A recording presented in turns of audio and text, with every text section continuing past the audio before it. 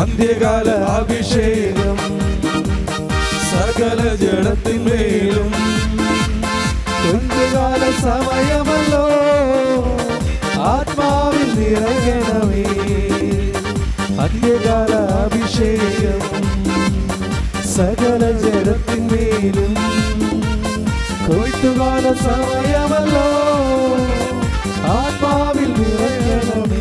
Hallelujah ഹല്ലേലൂയ hallelujah സന്തോഷത്തോടുകൂടി ഈശോയെ ഈശോയെ വരവേൽക്കട്ടെ. നമ്മളെ അനുഗ്രഹിക്കുന്ന ഈശോ, നമ്മുടെ ജീവിതത്തെ എല്ലാ അനുഗ്രഹിക്കുന്ന ഈശോ ഈശോ കടന്നു വരുന്നു. പ്രിയമുള്ളവരെ, നന്ദിയുള്ളവരായിരിക്കാം. സന്തോഷത്തോടെ നമുക്ക് ഈശോയോട് നന്ദി പറയാം. ഹല്ലേലൂയ ഹല്ലേലൂയ. യേശുവേ യേശുവേ ഉച്ചസ്വരത്തിൽ ഹൃദയം തുറന്ന് അതിരം തുറന്ന് ഈശോയെ എന്ന് വിളിച്ച് ഈശോയെ എന്റെ രക്ഷയ്ക്കായി കടന്നു വന്ന ഈശോയെ, എന്റെ ജീവിതത്തിന്റെ പ്രയാസങ്ങൾ പരിഹരിച്ച എന്നെ നിങ്ങളോടൊപ്പം ചേർക്കുന്ന എന്റെ ഈശോയെ നിനക്ക് നന്ദി കർത്താവേ. ഹല്ലേലൂയ ഹല്ലേലൂയ. യേശുവേ യേശുവേ യേശുവേ യേശുവേ യേശുവേ. ആരാധനയ്ക്കേറ്റം യോഗ്യനായവനേ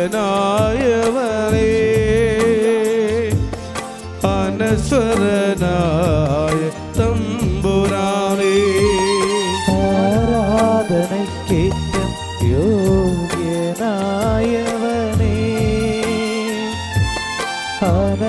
അനശ്വരനായ തമ്പുരാനേ. അങ്ങേ സന്നിധിയിൽ അർപ്പിക്കുമീ കാഴ്ചകൾ അങ്ങേ സന്നിധിയിൽ അർപ്പിക്കും ഈ കാഴ്ചകൾ. അഭിരാമം ഞങ്ങൾ പാടാം.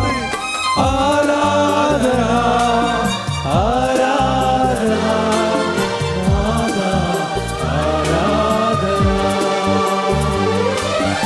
ആരാധന ആരാധന നാഥ ആരാധന.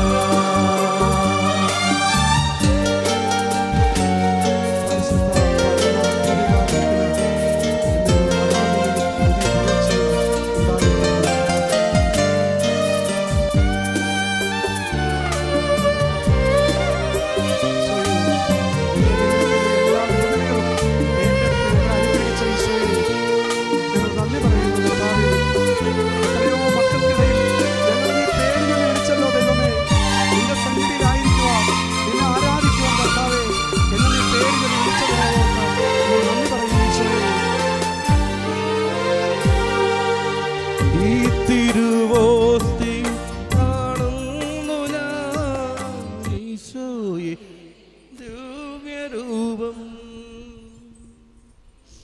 തിരുവോസ്തിയിൽ കാണുന്നു ഞാൻ ഈശോയെ നിൻ ദിവ്യരൂപം. ഈ കൊച്ചു ജീവിതമേകുന്നു ഞാൻ ഈ ബലിവേദിയിലെന്നും.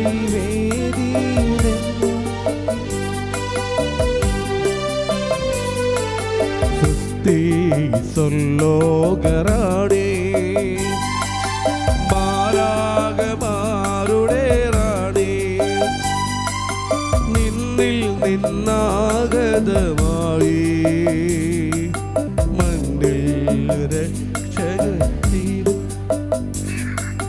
സുസ്തി സൊല്ലോകറാണി മാലാഖമാരുടെ റാണി നിന്നിൽ നിന്നാഗതമായി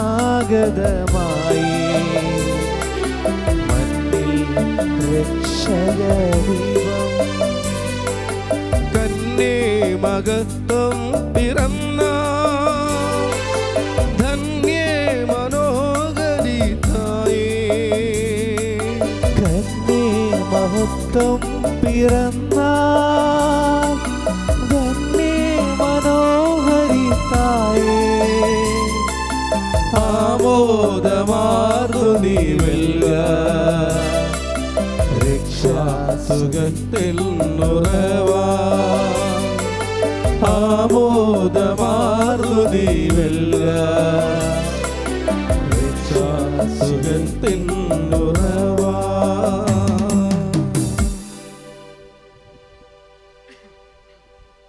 പരിശുദ്ധമേ, പരിശുദ്ധമേ, കൃപാസനം പ്രസാദപരമാതാവേ, കൃപാസനം പ്രസാദപരമാതാവേ, അങ്ങേ സന്നിധിയിൽ അങ്ങേ സന്നിധിയിൽ ഞാൻ ചെയ്ത ഉടമ്പടി പാലിക്കാൻ എനിക്ക് ശക്തി തരണമേ. കൃപാസനത്തിലെ മരിയം കൃപാഭിഷേക ധ്യാനത്തിൽ പങ്കെടുത്ത് പ്രാർത്ഥിക്കുന്നവരുടെ പ്രാർത്ഥനയോട് ചേർത്ത് എൻ്റെ ആവശ്യം സാധിച്ചു തരണമേ.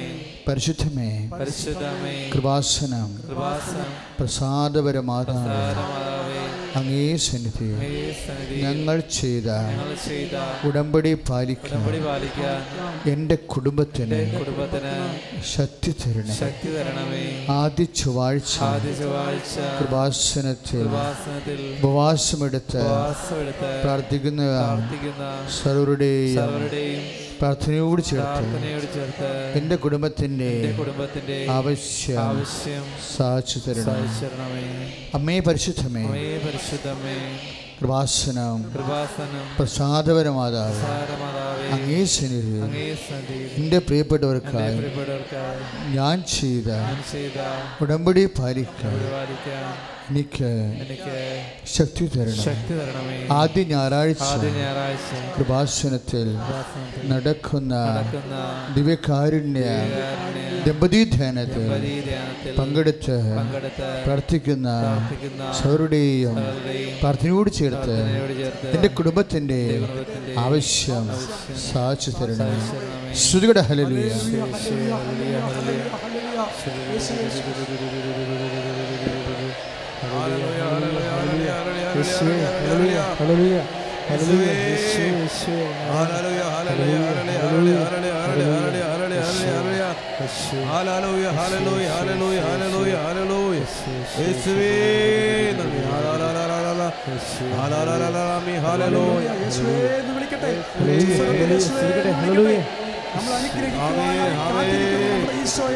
ഉച്ചസ്വരത്തിൽ വിളിക്കട്ടെ. ഈശോയെ, തൊണ്ട തുറന്ന് സർവസ്വരത്തിൽ സർവശക്തിയോടുകൂടി ഈശോയെ, ഞങ്ങൾ അനുഗ്രഹിച്ചതിനെ ഓർത്ത് നന്ദി പറയുന്ന കർത്താവേ, എൻ്റെ പേര് ചൊല്ലി വിളിച്ചതിനെ ഓർത്ത് നന്ദി പറയുന്ന കർത്താവേ, അനേകം മക്കൾ ഈ അൾത്താരയിൽ സാക്ഷ്യം പറയുവാൻ അവരെ അനുഗ്രഹിച്ചതിനെ ഓർത്ത് നന്ദി പറയുന്ന കർത്താവേ, ഞങ്ങളെയും അനുഗ്രഹിച്ച കർത്താവേ നന്ദി. ഹല്ലേലൂയ, ഹല്ലേലൂയ, ഹല്ലേലൂയ, ഹല്ലേലൂയ, ഹല്ലേലൂയ, ഹല്ലേലൂയ, ഹല്ലേലൂയ.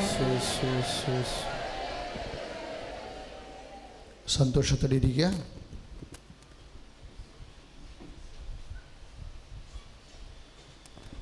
പരിശുദ്ധ പരമ ദിവ്യകാരുണ്യത്തിന്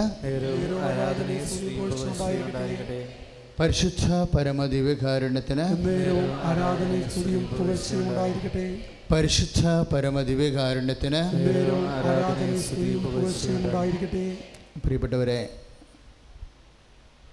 നമ്മൾ സാക്ഷ്യങ്ങൾ കേൾക്കുമ്പോൾ നമ്മൾക്ക് മനസ്സിലാകുന്ന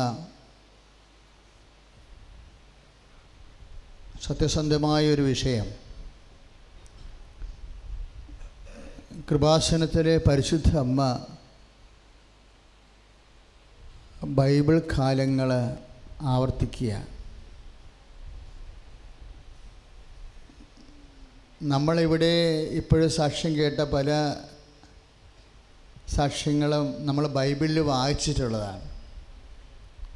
അപ്പോൾ ബൈബിളിലെ വചനമാണത് നമുക്കറിയാം. പക്ഷേ ഇപ്പം നമ്മൾ അത് നേരിട്ട് കാണുകയാണ് ഇവിടെ. പ്രത്യേകിച്ച് അശ്വതിയുടെ സാക്ഷ്യം നിങ്ങൾ ശ്രദ്ധിച്ച് കാണാം. ആ സാക്ഷ്യം കേട്ടപ്പോൾ എനിക്ക് സ്വല്പം ഇച്ഛാഭംഗമാണ് ഉണ്ടായത്. കാര്യം ആ സാക്ഷ്യം അവതരിപ്പിച്ച രീതി ശരിയായില്ല. കാര്യം അശ്വതിയുടെ വരവ് ഞാൻ ഇന്ന് ഓർക്കുന്നുണ്ട്. ഇപ്പോൾ ഒരാഴ്ചയായുള്ളൂ. ഞാനകത്തിരിക്കുമ്പോൾ ലൂഷ്യസ് വന്ന് പറഞ്ഞു, അച്ഛൻ ആരെയും കണ്ടില്ലെങ്കിലും കാര്യം കാണാൻ പറ്റുന്ന അവസ്ഥയല്ലായിരുന്നു. രാത്രി വരെ കാണാനുള്ള ആൾക്കാരെല്ലാം ചീട്ടെടുത്ത് അവിടെ ക്യൂ നിൽക്കുന്ന അവസ്ഥയിൽ സീറ്റില്ലാത്ത ആൾക്കാരെ കാണാൻ വലിയ പാടാണ്. അങ്ങനെ വന്നാൽ അവസാനം അവിടെ എടുത്ത ആൾക്കാരെ പോകുമ്പോൾ രാത്രിയാവും, ഒത്തിരി രാത്രിയാവും. അപ്പം ഞാനെങ്ങനെ എന്ത് ചെയ്യണമെന്നറിയാൻ പാടില്ലാതെ അങ്ങനെ അകത്ത് ഇരുന്ന് പ്രാർത്ഥിച്ച് വിഷമിക്കരുത്. അപ്പോഴാണ് പറഞ്ഞത്, ഒരു കുഞ്ഞവിടെ വന്ന് നിൽക്കുന്നുണ്ട്, ഒരു ആക്സിഡൻറ്റ് പറ്റിയതാണ്. ആക്സിഡൻറ്റിൽ അവളുടെ കണ്ണ് മൊത്തം പോയി, ഒന്നും കാണാൻ പാടില്ല. അപ്പോഴും ഞാൻ എൻ്റെ മനസ്സ് വിചാരിച്ചു, പുറത്ത് വരുമ്പോൾ അവളെ മാത്രം കാണാം. അപ്പോൾ ഞാൻ പുറത്ത് വന്നപ്പോൾ ഞാൻ ചോദിച്ചു, എന്തെങ്കിലും കാണുന്നുണ്ടോ എന്ന് ചോദിച്ചു. അപ്പോൾ പറഞ്ഞു, ഒരു കറുത്ത ഒരു പാട് കാണുന്നുണ്ടെന്ന് പറഞ്ഞു. അപ്പോൾ എനിക്ക് മനസ്സിലായി കംപ്ലീറ്റ് ബ്ലാക്ക് ഔട്ടാണെന്ന്.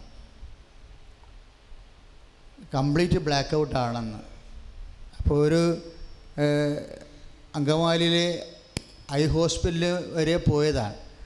അവർ അത് റിജക്റ്റ് ചെയ്തതാണ്, അവർക്കത് മനസ്സിലായില്ല. അപ്പം ഞാനിപ്പോൾ ഓർക്കണത്, അശ്വതിനെ ഞാൻ വിളിച്ചുകൊണ്ട് വന്ന് ഇവിടെ നിർത്തി. ഇവിടെ നിർത്തി ആ സാക്ഷ്യം പറഞ്ഞത് എനിക്ക് ഇഷ്ടപ്പെട്ടില്ലെന്ന് പറഞ്ഞത് എന്താണെന്ന് അറിയാമോ? അത് അമ്മയെല്ലാം അവിടെ ഉണ്ടായിരുന്നതാണ്. അശ്വതി ഒരു വാക്ക് പറയേണ്ടതായിരുന്നു ജനങ്ങളോട്. കാര്യം അവൾക്കല്ലേ കണ്ണ് തിരിച്ച് കിട്ടിയത്, അല്ലേ? അപ്പോൾ അവളെ 5 പേര് കൂടി പിടിച്ചുകൊണ്ടാണ് വന്നത്. അപ്പോൾ സ്റ്റെപ്പൊക്കെ എടുത്ത് വെക്കണത് ഭയങ്കര പാടായിരുന്നു. ഒരു സ്റ്റെപ്പ് നിന്ന് അടുത്ത സ്റ്റെപ്പൊക്കെ മുകളിലോട്ട് അവിടെ കയറി വന്നപ്പോഴും താഴേക്ക് ഇറങ്ങിപ്പോകാൻ നേരത്ത് ഞാൻ പിടിച്ചാൽ കൊണ്ടുവന്ന് താഴേക്ക് ഇറക്കിയത്. കാര്യം സ്റ്റെപ്പ് തെറ്റിയാൽ ഉതച്ച് വീണാൽ പിന്നെ കാലും കൂടി ഒടിയും. അപ്പോൾ ഒരു മാർഗ്ഗവുമില്ല. ആ സിറ്റുവേഷൻ അതൊന്ന് കാണണം നമ്മൾ. മിക്കവാറും നമ്മുടെ ഈ CCTVയിലൊക്കെ കാണും അത്. ആ സമയത്തിൽ ഇതെല്ലാം റെക്കോർഡ് ചെയ്ത് പോകണമല്ലോ. അപ്പോൾ ആദ്യം വന്ന വരവ് CCTVക്ക് ഉണ്ടാവും മിക്കവാറും. അപ്പോഴും ഞാൻ അവളൊരു വാക്ക് പറഞ്ഞ്, ഇവിടെ ഉടമ്പടി തൈലം അവളുടെ കണ്ണി ഞാൻ തേച്ചിട്ട് പറഞ്ഞു, 32 കൊല്ലത്തെ പൗരോഹിത്യത്തിൻ്റെ ശക്തിയാൽ, 32 കൊല്ലമായി അർപ്പിക്കുന്ന കുർബാനയുടെ ശക്തിയാൽ, കൃപാസ്ഥാനത്താറെ പ്രത്യക്ഷപ്പെട്ട മാതാവിൻ്റെ മധ്യസ്ഥതയിൽ ഞാൻ നിൻ്റെ കണ്ണ് തുറക്കുന്നു എന്നാണ് പറഞ്ഞത്. ആ വാക്ക് ഞാൻ നല്ലവണ്ണം ഓർക്കുന്നുണ്ട്. എന്നിട്ട് നീ പറഞ്ഞു, നീ വന്ന് സാക്ഷ്യം പറയണമെന്ന് പറയും. എന്താ അമ്മ ആ കണ്ണ് തുറക്കുമെന്ന് പരിശുദ്ധാത്മാവ് എന്നോട് ശരിക്കും പറയുന്നുണ്ടായിരുന്നു. കാര്യം വൈദ്യശാസ്ത്രം കേരളത്തിൽ ഏറ്റവും വലിയ കണ്ണാശുപത്രി ഉപേക്ഷിച്ച കേസാണ്. അമ്മ ആ കണ്ണ് തുറക്കുമെന്ന് എനിക്കറിയാമായിരുന്നു. അതുപോലെ തന്നെ പാറേപ്പള്ളിയിൽ നിന്നൊരു കുഞ്ഞ് ഒരു മകളുടെ സാക്ഷ്യം പറഞ്ഞില്ലേ, അതെന്താ? സംസാരിക്കാത്ത കുട്ടിയാണ്. ഉടമ്പടി തൈലം തൊണ്ടയിൽ തേച്ച് കഴിഞ്ഞപ്പോൾ ഉടനെ 2 ദിവസം കഴിഞ്ഞപ്പോൾ കുഞ്ഞ് സംസാരിക്കാൻ തുടങ്ങി. അതാണ് ഞാൻ പറഞ്ഞത്, ബൈബിൾ കാലങ്ങൾ ഊമൻ സംസാരിക്കുന്നു, അല്ലേ? അന്ധന്മാർ കാണുന്നു. ഇനി ചെവി കേട്ട എത്രയോ കേസുകൾ നമ്മുടെ പത്രത്തിൽ നിങ്ങൾക്ക് വായിക്കാൻ പറ്റും. ഇതെല്ലാം നിങ്ങൾ കേൾക്കുമ്പോൾ എൻ്റെ മക്കൾ, വിശ്വാസം വർദ്ധിച്ചാൽ മാത്രം പോരാ. വിശ്വാസം വർദ്ധിക്കുന്നതിനേക്കാൾ ഉപരി നിങ്ങൾക്ക് പ്രത്യാശ കൂടണം. വിശ്വാസം എന്ന് പറയുമ്പോഴേ അതൊരു ടൈംലി പ്രോജക്റ്റാണ്. ദൈവവുമായിട്ടുള്ള ഒരു നമ്മളുടെ ബന്ധത്തിന് ഒരു ടൈം ബൗണ്ട് വെച്ചിട്ട് ദൈവത്തിൻ്റെ ഇടപെടൽ ഉണ്ടോ ഇല്ലയോ എന്ന് പറയാൻ പറ്റത്തില്ല. പറഞ്ഞ മനസ്സിലായ മക്കളെ? വിശ്വാസത്തേക്കാൾ വലിയതാണ് പ്രത്യാശ എന്നുള്ളത്. ഈ വിശ്വാസം ഉള്ള ആൾക്കാർക്കും ചില ആൾക്കാർക്ക് നിരാശയുണ്ട്, ഇല്ലേ? അതാണ് ഞാൻ പറഞ്ഞത്, വിശ്വാസം വലിയ കഥയില്ലാത്ത കാര്യമാണെന്ന്. വിശ്വാസം നിങ്ങൾക്കുണ്ടെന്ന് പറയുന്നു, പക്ഷെ നിങ്ങൾക്ക് പലർക്കും നിരാശയുണ്ട്. അതിൻ്റെ അർത്ഥം എന്താണ്? പ്രത്യാശയില്ലെന്ന് അതിൻ്റെ അർത്ഥം. പ്രത്യാശയില്ലെന്ന്. അപ്പോൾ വിശ്വാസത്തേക്കാൾ വലുതെന്താ? പ്രത്യാശയാണ്. അതുകൊണ്ടാണ് റോമർ 5:5 പറയണത്, നമ്മളെ നിരാശരാക്കാതിരിക്കാനുള്ള മാർഗമുണ്ട്.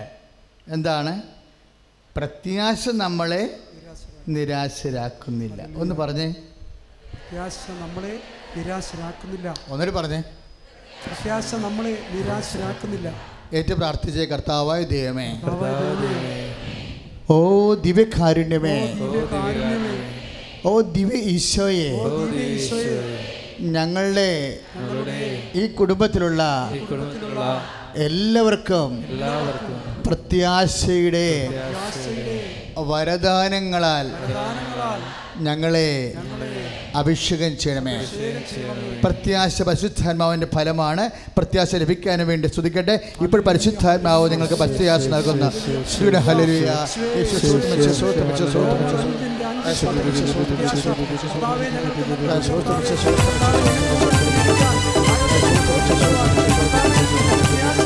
പരിശുദ്ധാത്മാവേ ശക്തി പകർന്നിടണേ. പരിശുദ്ധാത്മാവേ ശക്തി പകർന്നിടണേ. അവിടുത്തെ ബല ഞങ്ങൾക്ക് ആവശ്യമെന്ന് കർത്താവേ നീ അറിയുന്നു. അവിടുത്തെ ബലം ഞങ്ങൾക്ക് ആവശ്യമെന്ന് കർത്താവേ നീ അറിയുന്നു. പരിശുദ്ധാത്മാവേ ശക്തി പകർന്നിടണേ. ആദ്യ നൂറ്റാണ്ടിലെ അനുഭവം പോൽ അതിശയ ലോകത്തിൽ നടന്നിടുവാൻ. ആദ്യ നൂറ്റാണ്ടിലെ അനുഭവം പോൽ അതിശയ ലോകത്തിൽ നടന്നിടുവാൻ ആദിയെന്ന പോലാത്മാവേ അധിക ബലം തരണേ. ആദിയെന്ന പോലാത്മാവേ അധിക ബലം തരണേ. പരിശുദ്ധാത്മാവേ ശക്തി പകർന്നിടണേ. പരിശുദ്ധാത്മാവേ ശക്തി പകർന്നിടണേ. ഭാഷാവർദ്ധ ശ്രുതികട്ടെ.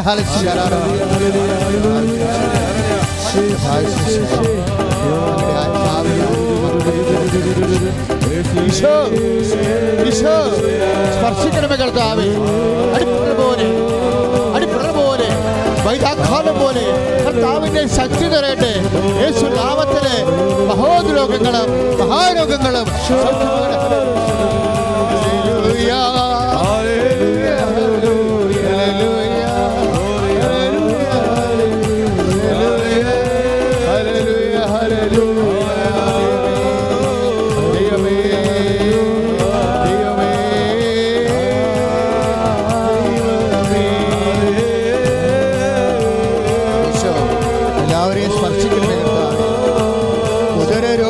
സ്പർശിക്കണമേ കർത്താവേ. വയറ് മുഴച്ചു വരുന്നവരെ സ്പർശിക്കണമേ കർത്താവേ. ഉദര രോഗികളെ സ്പർശിക്കണമേ കർത്താവേ. കിഡ്നി രോഗികളെ സ്പർശിക്കണമേ കർത്താവേ. യേശു ക്രിസ്തു നാമത്തിലെ കിഡ്നി രോഗങ്ങളെ സൗഖ്യമാകട്ടെ. ഹല്ലേലൂയ ഹല്ലേലൂയ ഹല്ലേലൂയ ഹല്ലേലൂയ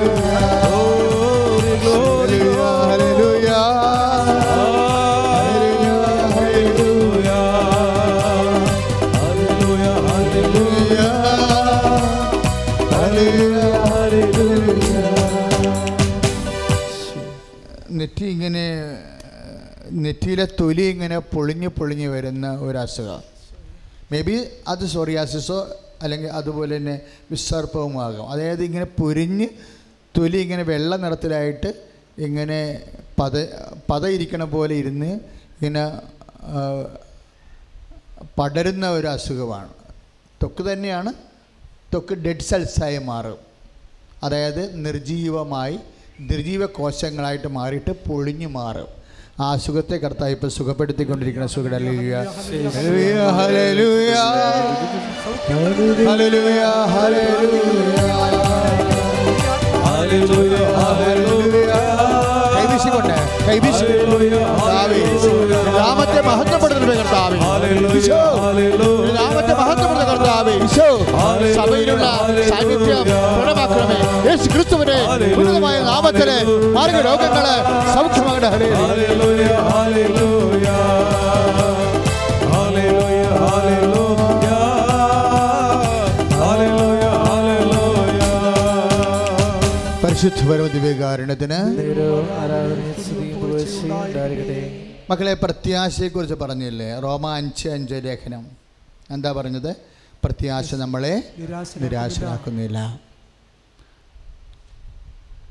എങ്ങനെയാണ് ഈ പ്രത്യാശ നമ്മളെ നിരാശരാക്കാത്തത്? നമ്മൾ ചിന്തിയിരിക്കുന്ന നമ്മൾ ചിന്തിയിരിക്കുന്ന പരിശുദ്ധാത്മാവിനാൽ ദൈവത്തിൻ്റെ സ്നേഹമെന്തെന്ന് നമ്മളറിയുന്നു.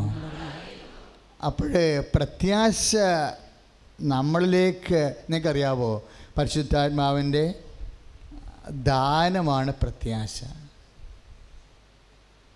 അതായത് പരിശുദ്ധാത്മാവിൻ്റെ ദാനങ്ങൾ പറയുമ്പോൾ ഗലാത്യ 5 ലേഖനം, ഗലാത്യ 5:21, 22, ഗലാത്യ 5:22 പരിശുദ്ധാത്മാവിൻ്റെ ഫലങ്ങൾ എല്ലാവർക്കും അറിയാം എന്ന് പറഞ്ഞതിന് ശേഷം പൗലോസ് അപ്പോസ്തലൻ പറയണത് സ്നേഹം, ക്ഷമ, ദയ, നന്മ, വിശ്വസ്തത. പക്ഷേ സ്നേഹം എന്ന് പറഞ്ഞിട്ട് പിന്നെ എന്താ പറയണത്? ക്ഷമ എന്നാ പറയണത് അല്ലേ? ക്ഷമ എന്ന് പറഞ്ഞാൽ എന്താ? കാത്തിരിക്കണ സ്നേഹമാണ് ക്ഷമ. You got the point? പിടികിട്ടിയോ? പരിശുദ്ധാത്മാവിൻ്റെ ഫലങ്ങളെന്ന് പറഞ്ഞിട്ട് എന്താ പൗലോസ് പറയണത്? ഇപ്പോൾ റോമ 5:5 നമ്മൾ വായിക്കുന്നു, കഷ്ടത സഹനശീലം ആത്മധൈര്യവും, ആത്മധൈര്യം പ്രത്യാശയും നമുക്ക് നൽകുന്നു അല്ലേ? അപ്പോൾ പ്രത്യാശ നമുക്ക് നൽകണത് എന്താണ്? ആത്മധൈര്യമാണ്. ആത്മധൈര്യം കഷ്ടതയുടെ കാലത്ത് ഉണ്ടാകുന്ന പ്രത്യേക അതിജീവന ശക്തിയാണ് ആത്മധൈര്യം എന്ന് പറയുന്നത്. ആ അതിജീവന ശക്തിയുടെ അടിസ്ഥാനം എന്ന് പറയുന്നത് എന്താണെന്ന് അറിയാവോ? ദൈവസ്നേഹമാണ്. പരിശുദ്ധാത്മാവിൻ്റെ ഫലത്തെക്കുറിച്ച് പൗലോസ് പറയണത്, പരിശുദ്ധാത്മാവിൻ്റെ ഫലങ്ങൾ എല്ലാവർക്കും അറിയാം. എന്നിട്ട് റോമ 5 ഗലാത്യ 5:22 പറയും സ്നേഹം. പിന്നെ എന്താ പറയണത്? ക്ഷമ. ഇപ്പം സ്നേഹം എന്ന് പറഞ്ഞിട്ട് പിന്നെ ക്ഷമ എന്നാ പറയണത്. ക്ഷമ എന്ന് പറഞ്ഞാൽ എന്താ? ഈ പ്രത്യാശ തന്നെയാ. റോമ 5:5 പ്രത്യാശയാ. പ്രത്യാശ, അതെ. ക്ഷമയെന്ന് പറയണത് കാത്തിരിക്കാനുള്ള സ്നേഹത്തിനാണ് ക്ഷമയെന്ന് പറയണത്. അത് തന്നെയാണ് പ്രത്യാശ.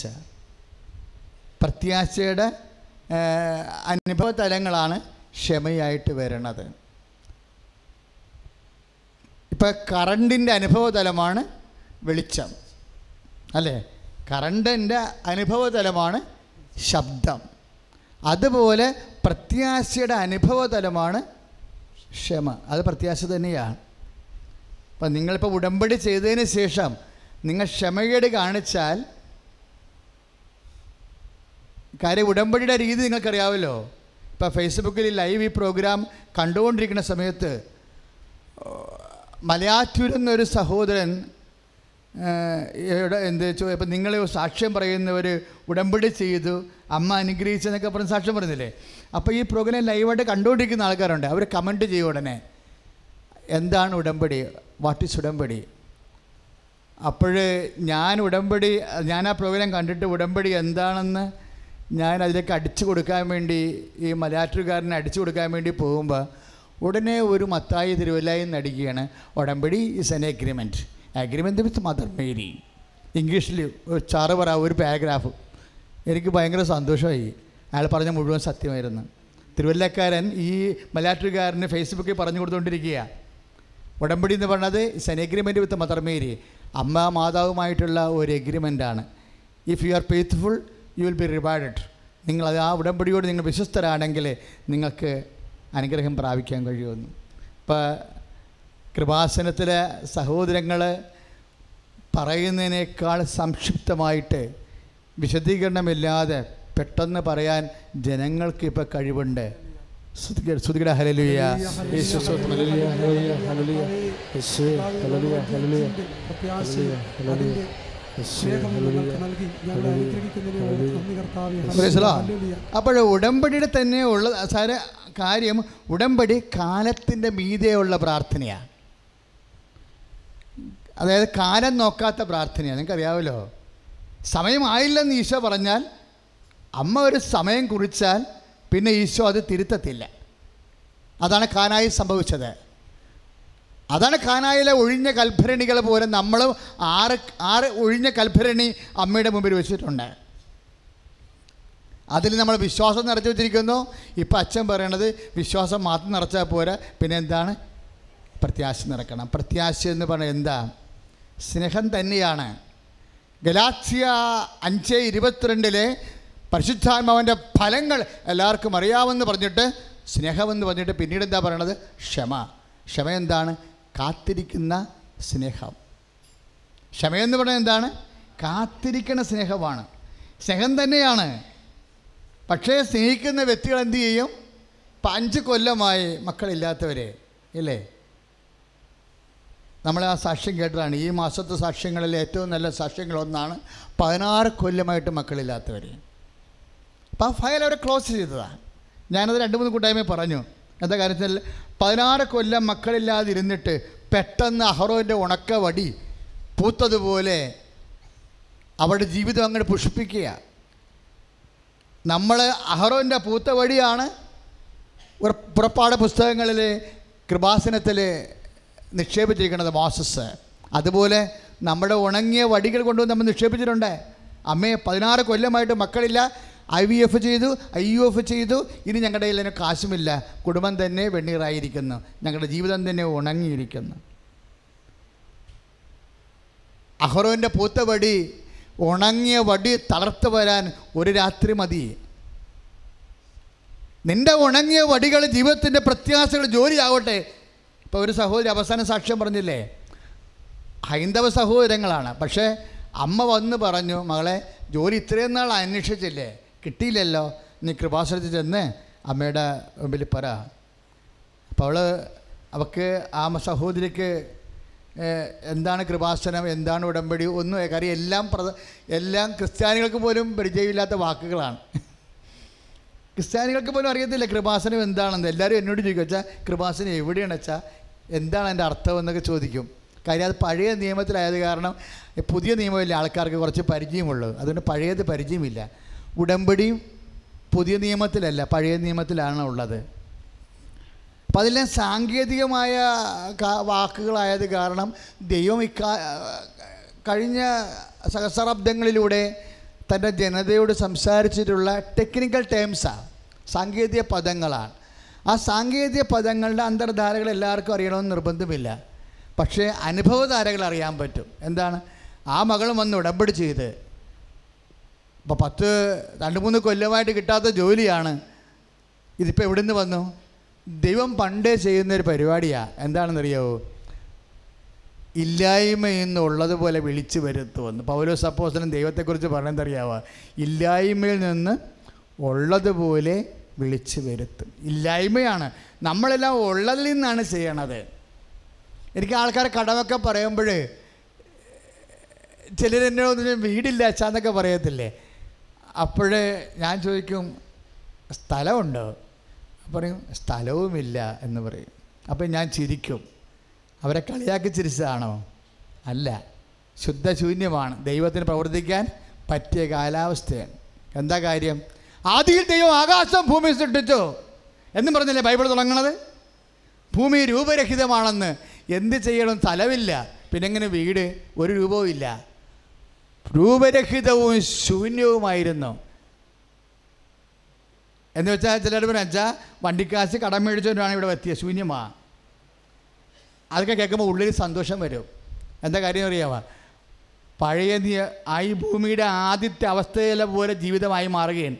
ഇനി എന്താണ്? ആദ്യ ദൈവം ആകാശം ഭൂമിയെ സൃഷ്ടിച്ച് ഭൂമി രൂപരഹിതമായിരുന്നു, ആഴത്തിന് മീതെ അന്ധകാരം വ്യാപിച്ചിരുന്നു. പണിയല്ലേ? വായ്പ മേടിക്കാൻ പോലും ഇല്ല, കിട്ടാവുന്ന പാട്ടും എല്ലാം വാങ്ങിച്ചിട്ടുണ്ട്. എങ്ങോട്ട് പോകണം, എവിടെ കൈനീട്ടണമെന്ന് പോലും അറിയത്തില്ല. ഒരു മൂവ്മെൻറ്റ് മുന്നോട്ട് പോകാൻ പറ്റുന്നില്ല, അന്ധകാരമാണ്.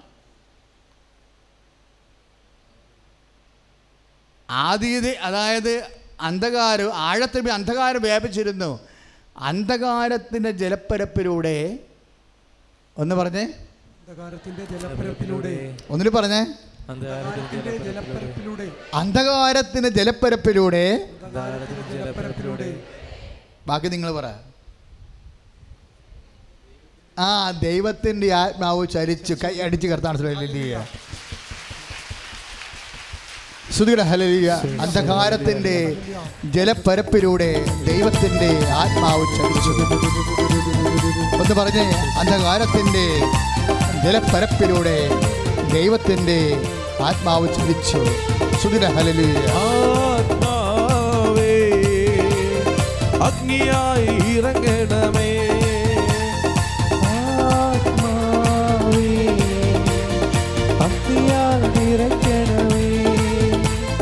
പാപത്തിൻ ശക്തി വേണ്ടി അഗ്നിയയക്കൂ, ശാപത്തിൻ ശക്തി വേണ്ടി അഗ്നിയയക്കൂ, രോഗത്തിൻ ശക്തി വേണ്ടി അഗ്നിയയക്കൂ, ആത്മാവാം ദൈവമേ അഗ്നിയയക്കൂ. ആത്മാവേ അഗ്നിയായി നിറയണമേ, ആത്മാവേ അഗ്നിയായി നിറയണമേ. പരിശുദ്ധ പരമദിവ്യകാരുണ്യത്തിന്. അതുകൊണ്ട് എൻ്റെ മക്കളെ, ഇപ്പം 2 ടോക്കൺ ചെന്ന് അവസാനിക്കാൻ എവിടെയാണെന്നറിയാവോ? അന്ധകാരം വരുമ്പോൾ നമ്മൾ ഉടനെ പരിശുദ്ധാത്മാവിനെക്കുറിച്ച് ചിന്തിക്കണം. പറഞ്ഞ മനസ്സിലായോ? ഉൽപ്പത്തി 1:1 അന്ധകാരത്തിൻ്റെ ജലപ്പരപ്പിലൂടെ ഒന്ന് പറഞ്ഞേ, അന്ധകാരത്തിന്റെ ജലപ്പരപ്പിലൂടെ ദൈവത്തിൻ്റെ ആത്മാവ് ചലിച്ചു. ദൈവത്തിന്റെ ആത്മാവ് ചലിച്ചു. Praise the Lord. Lord, അപ്പോൾ ഒരു അന്ധകാരം ഉണ്ടായതിൻ്റെ അർത്ഥം എന്താണെന്നറിയാവോ? ഇപ്പം ഞാൻ പറഞ്ഞു, അച്ഛാ വണ്ടിക്കാശ് വാങ്ങിച്ചുകൊണ്ടാണ് പോകുന്നത്, ഇനി എവിടെ കൈ നീട്ടണമെന്ന് അറിയത്തില്ലെന്ന് പറയും. എൻ്റെ അർത്ഥം എങ്ങോട്ട് പോകണമെന്ന് അറിയാൻ പാടില്ല, ഒരു ഒരു ഒരു വഴിയുമില്ല നിൽക്കുകയാണ്. അപ്പോൾ എൻ്റെ മൊത്തം ഇരുട്ടാണെന്നറിയാം, എങ്ങനെ ചെയ്യണം, എങ്ങോട്ട് മൂവ് ചെയ്യണമെന്ന് ഒരു ഐഡിയ. എൻ്റെ മക്കളെ, ഒരു ഐഡിയയും ഇല്ലാതെ വരുമ്പോൾ എന്ത് വരുമെന്നറിയാവോ? ജലപ്പരപ്പുണ്ടാവും. എന്ത് ജലപ്പരപ്പാ? എളിമയുടെ ജലപ്പരപ്പ്. കാര്യം നമ്മുടെ കയ്യിൽ ആസ്തിയുണ്ട്. നമ്മുടെ FD തീർന്നു, നമ്മുടെ പൊന്ന് പണയം വെച്ച് തീർന്നു, നമുക്ക് കിട്ടാനുള്ള വാങ്ങിക്കാനുള്ള എല്ലാം മേടിച്ച് തീർന്നു, ഇനി ഒന്നുമില്ല. നമ്മൾ ബിഗ് സീറോയാണ്. ബിഗ് സീറോയായി നമ്മളെ. ഈ ബിഗ് സീറോയാണ് അന്ധകാരം എന്ന് പറയണത്. എന്നിട്ട് ഇവിടെ എന്താ സംഭവിക്കണത്? ഇവിടെ ജലമുണ്ടാകും. എന്താ ജലം? എളിമയുടെ ജലം. നമുക്ക് അതിന് ഉണ്ടെങ്കിൽ, ആസ്തി ഉണ്ടെങ്കിൽ നമുക്കൊരു അഹങ്കാരം ഉണ്ടാകും. നമുക്കത് ഉണ്ടല്ലോ എന്നാണ്. ഒന്നുമില്ല എന്നുണ്ടെങ്കിൽ നമ്മുടെ കയ്യിൽ ഒന്നുമില്ല.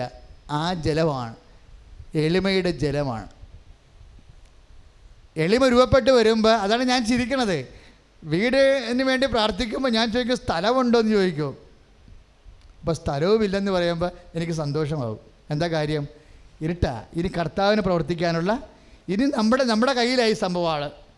ഇനി ഇപ്പം കർത്താവ് അനുസരിച്ച് ഇവൾ പോവുകയാണെങ്കിൽ, പൗലോസ് പറയണ പോലെ, ഇല്ലാത്തത് ഉള്ളതുപോലെ അവൻ വിളിച്ചു വരുത്തും. ഇവിടെ സാക്ഷ്യം പറഞ്ഞ ദൈവത്തെ എൻ്റെ മക്കൾ എപ്പോഴും ഓർത്തേക്കണം. എന്താ അറിയാവോ? ആദ്യം പറഞ്ഞപ്പോഴും ഞാൻ പറഞ്ഞിരുന്നു, അതായത് ഈ പരിശുദ്ധാത്മാവിന് മുമ്പ് വരേണ്ട ഒരു കാര്യമുണ്ട്. എന്താ? സ്നേഹം. ഇത് പഠിക്കണം. നിങ്ങൾ ദൈവമായിട്ടുള്ള ജീവിക്കാൻ ഉദ്ദേശിക്കുന്നുണ്ടെങ്കിലേ, ഇപ്പം നിങ്ങളെ ഭർത്താവുമായിട്ട് നിങ്ങൾ ജീവിക്കുകയാണ്. ഭർത്താവുമായിട്ട് ജീവിച്ച, എൻ്റെ അഭിപ്രായത്തിൽ ഒരു ആദ്യത്തെ 5 കൊല്ലം നിങ്ങൾ അധികം സംസാരിക്കരുതെന്ന് എൻ്റെ അഭിപ്രായം. സംസാരിക്കുന്നത് വായത്തലക്ക് പിടിക്കരുത്, വക്കത്തേക്ക് പിടിക്കരുത്. ചില ആൾക്കാർക്ക് ഒരു വക്കത്തേക്ക് പിടിക്കില്ല, എല്ലാത്തിൻ്റെയും ക്ഷമയില്ല. ആദ്യത്തെ 5 കൊല്ലം പ്രാർത്ഥിച്ചും വലിയ ഇഷ്യൂസും കാഷ്വാലിറ്റി ഒന്നും ഉണ്ടാക്കാതെ പോകുന്നതാണ് എപ്പോഴും നല്ലത്. പക്ഷേ മണ്ടന്മാരും മണ്ടിമാരും എന്ത് ചെയ്യും? അത് നിങ്ങൾ അച്ഛനും കന്യാസ്ത്രീയും ആകാൻ ആൾക്കാരൊക്കെ പോയി കെട്ടിയാൽ ഇങ്ങനെ ഇരിക്കും. ഇത് നിങ്ങളെ എല്ലാ ഇഷ്യൂ ആക്കും. കാര്യം പക്ഷേ എൻ്റെ മക്കളെ അറിയത്തില്ലല്ലോ. ആളറിഞ്ഞ് വരുമ്പോൾ 5 കൊല്ലമെങ്കിലും ആകും കുറഞ്ഞത്. നിങ്ങൾ കല്യാണം കഴിച്ചിരിക്കുന്ന ജീവിത പങ്കാളി ഒരു പക്ഷേ ഭൂമിയിലെ ബെസ്റ്റ് ആളായിരിക്കും. നീ അത് നാശകോടാലിയാക്കിയാണ് ഇപ്പോൾ കൈകാര്യം ചെയ്താണ് ഇതായിപ്പോയത്. ഒരു പക്ഷെ നല്ല ആളായിരിക്കും. അത് നീ ഒന്ന് പിരിഞ്ഞ് 2-3 കൊല്ലമൊക്കെ കഴിഞ്ഞ് 2 മാസം നിന്ന് കഴിയുമ്പോഴായിരിക്കും നീ ഓർക്കണത്, ദൈവം ഇത്രയും പ്രശ്നം എൻ്റെ ഇച്ഛാനി ഇല്ലായിരുന്നല്ല, ഇത്രയും പ്രശ്നം എൻ്റെ പെണ്ണിന് ഇല്ലായിരുന്നല്ല എന്ന് ഓർക്കണത് പിരിഞ്ഞ് നിൽക്കുമ്പോഴാണ് ഓർക്കണം. അതാണ് ആദ്യത്തെ 5 കൊല്ലം അധികം അംഗം കാണിക്കാതിരിക്കണം എപ്പോഴും നല്ലത്. പ്രാർത്ഥിക്കുക, പഠിക്കുക, എന്നിട്ട് തീരുമാനിക്കണം എന്താണ്, എൻ്റെ കർത്താവ് തന്നതല്ലേ, മോശമാകാൻ സാധ്യതയില്ല. വിശ്വാസം എടുക്കണം. ദൈവത്തെ വിശ്വാസം എടുക്കണം. എന്തെന്ന് പറയണം? നമുക്ക് എന്തെങ്കിലും ആവലാതി ഉണ്ടെങ്കിൽ പോയി അമ്മയോട് പറയണം, അല്ലെങ്കിൽ അമ്മായിയമ്മയുടെ മോന്ത കയറിയിട്ട് കാര്യമില്ല. ചിലർ അമ്മയോട് ഇപ്പോൾ ഭർത്താവ് കള്ള കുടിച്ച് വന്ന് തോന്നിവാസം പറയണമെങ്കിൽ ആ അരിശം മുഴുവൻ നീ അമ്മായിയമ്മയോട് തീർക്കും. അമ്മായിയമ്മ ഉടനെ എന്ത് ചെയ്യും? അപ്പം തന്നെ നാത്തുമാരെ വിളിച്ച് പറയും, ദേ അവളാട്ടിയെ കെട്ടിക്കൊണ്ടുവന്നിട്ടുണ്ട്, മിക്കവാറും എൻ്റെ ചാവെടുക്കേണ്ടി വരുന്ന പറയും. വല്ല പറയാണ്ട് പറയിപ്പിക്കേണ്ടത്. കാര്യം അവരുടെ ഇവിടെ നിൻ്റെ കൂടെ നിൽക്കണേ, ഇപ്പോൾ അമ്മായിയമ്മയിലെ നിൽക്കണേ. അപ്പം അവരുടെ പെമ്മക്കളൊക്കെ അവർ കെട്ടിച്ചു വിട്ടില്ലേ? അപ്പം നീ മോന്ത കയറ്റി കഴിഞ്ഞാൽ സ്വാഭാവികമായിട്ട് അടുത്ത അവളുടെ വാതിലെന്താണ്? നേരെ മക്കളെ വിളിച്ച് പറയും, പെമ്മക്കളെ വിളിച്ച് പറയും. പെമ്മക്കൾ ഇങ്ങോട്ട് വരത്തില്ലേ വഴുതടി ആയുധമായിട്ട്? അവർ എന്തെങ്കിലും മാർഗ്ഗം ഉണ്ടെങ്കിൽ നിന്നെ പുറത്താക്കാൻ നോക്കും. കാര്യം എന്താണ്? അവരുടെ ഇൻസെക്യൂരിറ്റിയാണ്. കാര്യം അവർ കൈവിട്ട സ്ഥലത്തേക്ക് താമസിക്കുകയാണ്. അവർ പറയും, ഈ പൂതനെ എങ്ങാനും നമ്മുടെ അമ്മയെ കൊന്നുകളയും. അവർ നിലവിളിക്കും. സപ്പത്തിൽ നീ നല്ലവളാണേ, നീ നല്ലവളാണെന്ന് മനസ്സിലാക്കാൻ നീ പോലും സമയം കൊടുക്കണില്ല. ഇത് തന്നെയായിരിക്കും ഭാര്യക്കാർ മാത്രമല്ല ഭർത്താക്കന്മാരുടെ അവസ്ഥ. അപ്പം ജീവിത പങ്കാളികൾ ആദ്യത്തെ കാലത്ത് കുറച്ച് ക്ഷമ സൂക്ഷിക്കണത് നല്ലതാണ്. കാര്യം പരിശുദ്ധാത്മാവ് ആണിതിൽ. ഇപ്പം കഷ്ടത സകലശീലവും ആത്മധൈര്യവും പ്രത്യാശ നമുക്ക് നൽകുന്നു. പ്രത്യാശ നമ്മൾ നിരാശരാക്കുന്നില്ല. നമ്മൾ ചിന്തിയിരിക്കുന്ന പരിശുദ്ധാത്മാവിനാൽ ദൈവത്തിൻ്റെ സ്നേഹമെന്തെന്ന് നീ അറിയുന്നു. Praise the Lord. അപ്പോഴേ ഈ പരിശുദ്ധാത്മാവ് ആണ് പ്രവർത്തിക്കേണ്ടതെങ്കിലും പരിശുദ്ധാത്മാവ് ഒരു മത്സ്യം പോലെയാണ്. പക്ഷേ മത്സ്യം പ്രവർത്തിക്കണമെങ്കിൽ എന്ത് വേണം? വെള്ളം വേണം, അല്ലേ? വെറുതെ മത്സ്യം ചത്തുപോകും വെള്ളമില്ലെങ്കിൽ. അപ്പോൾ പരിശുദ്ധാത്മാവ് ഒരു മത്സ്യം പോലെയാണെങ്കിൽ പരിശുദ്ധാത്മാവ് നീന്തി ഓടി വളരാൻ എന്ത് വേണം? വെള്ളം വേണം. വെള്ളം എന്ന് പറഞ്ഞാൽ എന്താ? സ്നേഹമാണ്. അതുകൊണ്ട് പൗലോസ് പറയും, സ്നേഹമായിരിക്കട്ടെ, വാശിയും വൈരാഗ്യമല്ല നിങ്ങളുടെ ലക്ഷ്യം. പിന്നെന്താണ്? 1 കൊറിന്ത്യൻസിൻ്റെ 14:1 സ്നേഹം ആയിരിക്കട്ടെ നിങ്ങളുടെ ലക്ഷ്യം. എന്തിനാണെന്നറിയാവോ? പരിശുദ്ധാത്മാവിനെ കണ്ടുകൊണ്ടാണ് നിങ്ങൾ സ്നേഹത്തെക്കുറിച്ച് പറയണത്. അപ്പോൾ എൻ്റെ മക്കളെ അതിജീവിക്കാൻ വേണ്ടിയുള്ളൊരു മാർഗം. ഇപ്പം നേരത്തെ എന്താ പറഞ്ഞത്? പരിശുദ്ധാത്മാവിൻ്റെ ഫലങ്ങൾ എല്ലാവർക്കും അറിയാം. എന്നിട്ട് പറഞ്ഞത് എന്താ പറഞ്ഞത്? സ്നേഹം. ഇപ്പം നമ്മൾ ഒരു മിനിമം സ്നേഹത്ത് വർക്ക് ചെയ്യുന്നു. പരിശുദ്ധാത്മാവ് എന്നറിയുമ്പോൾ നമുക്ക് അഡീഷണൽ ലവ് കിട്ടും. അഡീഷണൽ ലവ് ആണ് ഉപരി സ്നേഹം. ഈ ഉപരി സ്നേഹമാണ് ക്ഷമ തരണത്. ക്ഷമ എന്ന് പറഞ്ഞാൽ പ്രത്യാശ. അച്ഛൻ എന്താ ഇങ്ങനെ ഈശോ പറയണമെന്നറിയാവോ? നിങ്ങൾ ഏതെങ്കിലും ഒരു അനുഗ്രഹം താമസിച്ചാൽ, നിങ്ങൾ പ്രാർത്ഥന ഉഴപ്പിയാൽ ഉടമ്പടി ഓട്ടോമാറ്റിക് ബ്ലോക്കാവും. എന്താ? ഏതെങ്കിലും ഒരു പ്രാർത്ഥന ഒരു ദിവസം ഉഴപ്പിയാൽ. കാര്യം ഇന്നലെ ഒരു സഹോദരൻ ട്രിവാൻഡ്രത്ത് നിന്ന് വന്നു. അയാളെ ആ മനുഷ്യൻ നല്ല വിശ്വസ്ത, കടമുണ്ട്, കുറേ വേറെ പ്രശ്നങ്ങളൊന്നുമില്ല, കടമുണ്ട്. അദ്ദേഹത്തെ മകനെ ഇന്നലെ കൊണ്ടുവന്ന്. അപ്പോൾ എനിക്ക് അവനെ കണ്ടപ്പോൾ ഇഷ്ടപ്പെട്ടു. ഞാൻ പറഞ്ഞു, നിന്നെ കാത്ത് കർത്താവ് ഇരിക്കുന്നുണ്ട്, നീ ആശീർവാദം മേടിച്ച് പോവുക, പക്ഷേ നീ രക്ഷപ്പെടുമ്പോൾ അപ്പനെ മറക്കരുതെന്ന് പറയും. ആ മക്കളൊക്കെ കാണുമ്പോൾ എനിക്ക് ഭയങ്കര സങ്കടമാണ്. ഞാൻ ഉടനെ മാതാപിതാക്കന്മാരെക്കുറിച്ച് ഓർക്കും. മക്കളെ കണ്ട ഉടനെ ഞാൻ മാതാപിതാക്കന്മാരൊക്കെ ഓർച്ചിട്ട് പറയും, നീ രക്ഷപ്പെടും, പക്ഷേ നീ ആരാണ്? നീ രക്ഷപ്പെടുമ്പോൾ അപ്പനെ മറക്കരുത്, അല്ലെങ്കിൽ അമ്മയെ മറക്കരുതെന്ന് പറയും. എന്താ കാര്യം എന്നറിയാവോ? അവൻ അങ്ങനെ ചെയ്താൽ കർത്താവ് ഒരിക്കലും അവൻ്റെ അടുക്കൽ നിന്ന് പോകത്തില്ല. അതെനിക്കറിയാം. നിൻ്റെ അപ്പൻ ആരായിരുന്നു, അമ്മ എന്തായിരുന്നു നീ ചിന്തിക്കരുത്. മറ്റുള്ളവർ പറഞ്ഞാൽ നീ അത് കേൾക്കുകയും ചെയ്യരുത്. കാരണം നിനക്കപ്പനായി തന്ന വ്യക്തി ദൈവം അറിഞ്ഞു തന്നതാണ്. അപ്പോൾ ദൈവത്തെ സ്നേഹിക്കുന്നതിന് പകരമാണ് നമ്മൾ അപ്പനെ സ്നേഹിക്കുന്നത്, അമ്മയെ സ്നേഹിക്കുന്നത്. അത് കെട്ടിവന്ന് മക്കളും ശ്രദ്ധിക്കണം. നിങ്ങൾ എപ്പോഴും മൊബൈൽ എടുത്തുകൊണ്ട് നിങ്ങളുടെ സ്വന്തം അമ്മയെ വിളിച്ചുകൊണ്ടിരിക്കും. വിളിക്കേണ്ടെന്നല്ല പറയണത്. നിങ്ങൾ നിരന്തരം നിങ്ങളെ ഭർത്താവിൻ്റെ വീട്ടിൽ നിന്ന് എപ്പോഴും അമ്മയെ വിളിച്ചുകൊണ്ടിരിക്കുമ്പോൾ ഇവിടുത്തെ അമ്മയ്ക്ക് ഒരു ഫ്രസ്ട്രേഷൻ ഉണ്ടാകും, ഒരു നിസ്സഹായ അവസ്ഥ. എന്താ കാര്യം? എൻ്റെ സന്ധിപ്പും സ്നേഹവും അവൾക്ക് മനസ്സിലാവണില്ല, എന്നെക്കൊണ്ട് അവൾക്ക് പ്രത്യേകിച്ച് കാര്യമൊന്നുമില്ല, ഞാൻ അവിടെ ഉള്ളത് കൊണ്ട് അവൾക്ക് പ്രത്യേകിച്ച് പ്രയോജനമില്ല, എൻ്റെ അടുത്ത് അവൾ സുരക്ഷിതയുമല്ല, അതുകൊണ്ടാണല്ല അവൾ കെട്ടിയെടുത്ത് എപ്പോഴും വിളിച്ചുകൊണ്ടിരിക്കുന്നത്. ഈ ബുദ്ധിയും ബോധമില്ലാത്ത ഈ ഒക്കെ പഠനമുണ്ട്. നിങ്ങൾ പഠിച്ചിരിക്കുന്നത് ഏതാണ്ട് ഇക്വേഷന് ഫോർമുലയൊക്കെയാണ്. അതുകൊണ്ടൊന്നും ജീവിക്കാൻ പറ്റത്തില്ല. ഭക്ഷണം കഴിക്കാൻ പറ്റുമായിരിക്കും. നിങ്ങൾ പഠിച്ചിരിക്കുന്നത് ജീവിതമല്ല. അതുകൊണ്ട് നിങ്ങൾ ജീവിതത്തിൽ നേടുന്ന സമ്പത്ത് നിങ്ങൾക്ക് പ്രയോജനപ്പെടുന്നില്ല. ദൈവത്തെ വിശ്വസിച്ച് കഴിയുമ്പോൾ ഇപ്പം നീ ഇപ്പം അമ്മായിയമ്മയുടെ കൂടെ നിൽക്കുകയാണെങ്കിൽ ഇൻസെക്യൂരിറ്റി ഉള്ളത് കൊണ്ടാണല്ലോ നീ ഉടനെ എപ്പോഴും നിരന്തരം അമ്മയെ വിളിച്ചുകൊണ്ടിരിക്കണത്.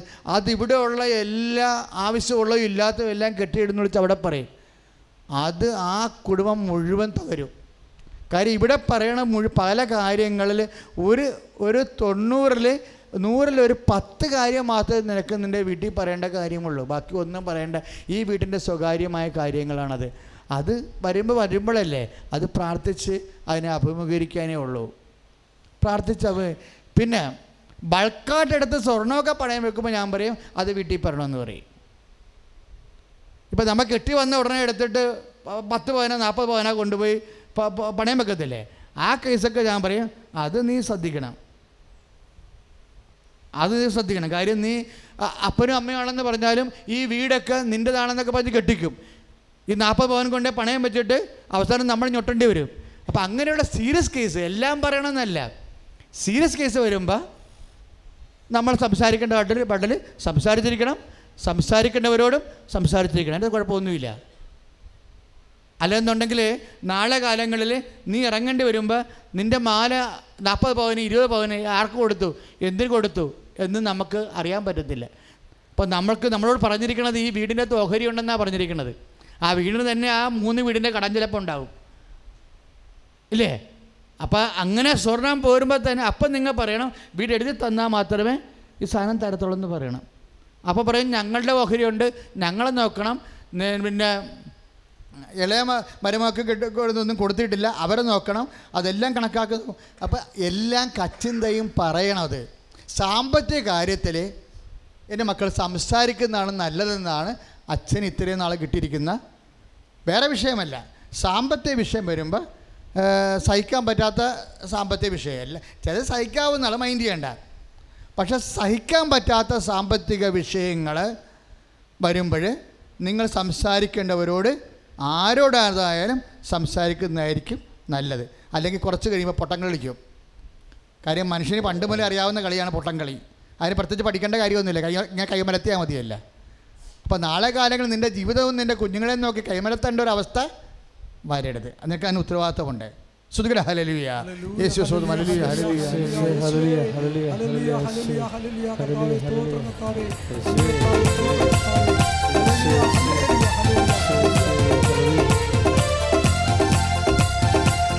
കൃപകളും വരങ്ങളും ജ്വലിച്ചിടുവാൻ ഞങ്ങൾ വചനത്തിൽ വേരൂന്നി വളർന്നിടുവാൻ. കൃപകളും വരങ്ങളും ലഭിച്ചിടുവാൻ ഞങ്ങൾ വചനത്തിൽ വേരൂന്നി വളർന്നിടുവാൻ. പിന്മഴയെ വീണ്ടും മയക്കണമേ നിൻ ജനമുണർന്നിടുവാൻ. പിന്മഴയെ വീണ്ടും മയക്കണമേ നിൻ ജനമുണർന്നിടുവാൻ. പരിശുദ്ധാത്മാവേ ശക്തി പകർന്നിടണേ. പരിശുദ്ധാത്മാവേ ശക്തി പകർന്നിടണേ. അവിടുത്തെ ബലം ഞങ്ങൾക്ക് ആവശ്യം. കർത്താവേ നീ അവിടുത്തെ ബലം ഞങ്ങൾക്ക് ആവശ്യം. കർത്താവേ നീ പരിശുദ്ധാത്മാവേ ശക്തി പകർന്നിടണേ. പരിശുദ്ധ പരമദിവ്യകാരുണ്യത്തിന് അപ്പോൾ 2 പോയിന്റുകൾ കറക്റ്റായി. ജീവിതത്തിൽ ഇരുട്ട് തൂങ്ങുമ്പോൾ ഒരു സ്റ്റെപ്പ് മുന്നോട്ട് വെക്കാൻ പറ്റാത്തപ്പോൾ ആദ്യം പ്രാർത്ഥിക്കേണ്ടത് എന്താണ്? ദൈവസ്നേഹം നിറയണമേ. രണ്ടാമത് പ്രാർത്ഥിക്കേണ്ടത് എന്താണ്? പരിശുദ്ധാത്മാവ് നിറയണമേ. ഓക്കെ, ക്ലിയർ അല്ലേ? പ്രാർത്ഥിച്ച് കർത്താവേ ദൈവമേ ഞങ്ങളുടെ ജീവിതത്തിലെ ചുറ്റോട് ചുറ്റും ഇരുട്ട് നിറയുമ്പോൾ ഒരടി മുന്നോട്ട് പോകാൻ പറ്റാതിരിക്കുമ്പോൾ കർത്താവേ ഞങ്ങളിലെ ദൈവസ്നേഹം നിറക്കണമേ. ഞങ്ങളിലെ പരിശുദ്ധാത്മാവിനെ അഭിഷേകം ചെയ്യണമേ. സ്തുതികട ഹല്ലേലൂയ ഹല്ലേലൂയ ഹല്ലേലൂയ ഹല്ലേലൂയ ജീവിതത്തിൽ അന്ധകാരം നിറയുമ്പോൾ ഹല്ലേലൂയ ഹല്ലേലൂയ പരിശുദ്ധാത്മാവിനെ നിറയ്ക്കണമേ കർത്താവേ. ഹല്ലേലൂയ ഹല്ലേലൂയ ഹല്ലേലൂയ ഹല്ലേലൂയ ഹല്ലേലൂയ ഹല്ലേലൂയ hallelujah, hallelujah, hallelujah, hallelujah, hallelujah, hallelujah, ഇടമില്ലാത്തവനെ പരിശുദ്ധനാ, ഞങ്ങൾക്ക് വേണ്ടി ക്രൂശിക്കപ്പെട്ടവനെ പരിശുദ്ധനാ. hallelujah, hallelujah, hallelujah, hallelujah. Praise the Lord. Praise the Lord. ഹല്ലേലൂയ. ഹല്ലേലൂയ. യേശുവേ സ്തോത്രം, യേശുവേ സ്തോത്രം, യേശുവേ നന്ദി, യേശുവേ നന്ദി, യേശുവേ ആരാധന. യേശുവേ ആരാധന. എൻ്റെ മക്കളെ, എന്താ ഇങ്ങനെ പ്രത്യാശയെക്കുറിച്ച് പറഞ്ഞെന്നറിയാവോ? പ്രത്യാശ എന്ന് പറയുന്നത് എന്താണ്? കാത്തിരിക്കുന്ന സ്നേഹം എന്ന് പറഞ്ഞേ.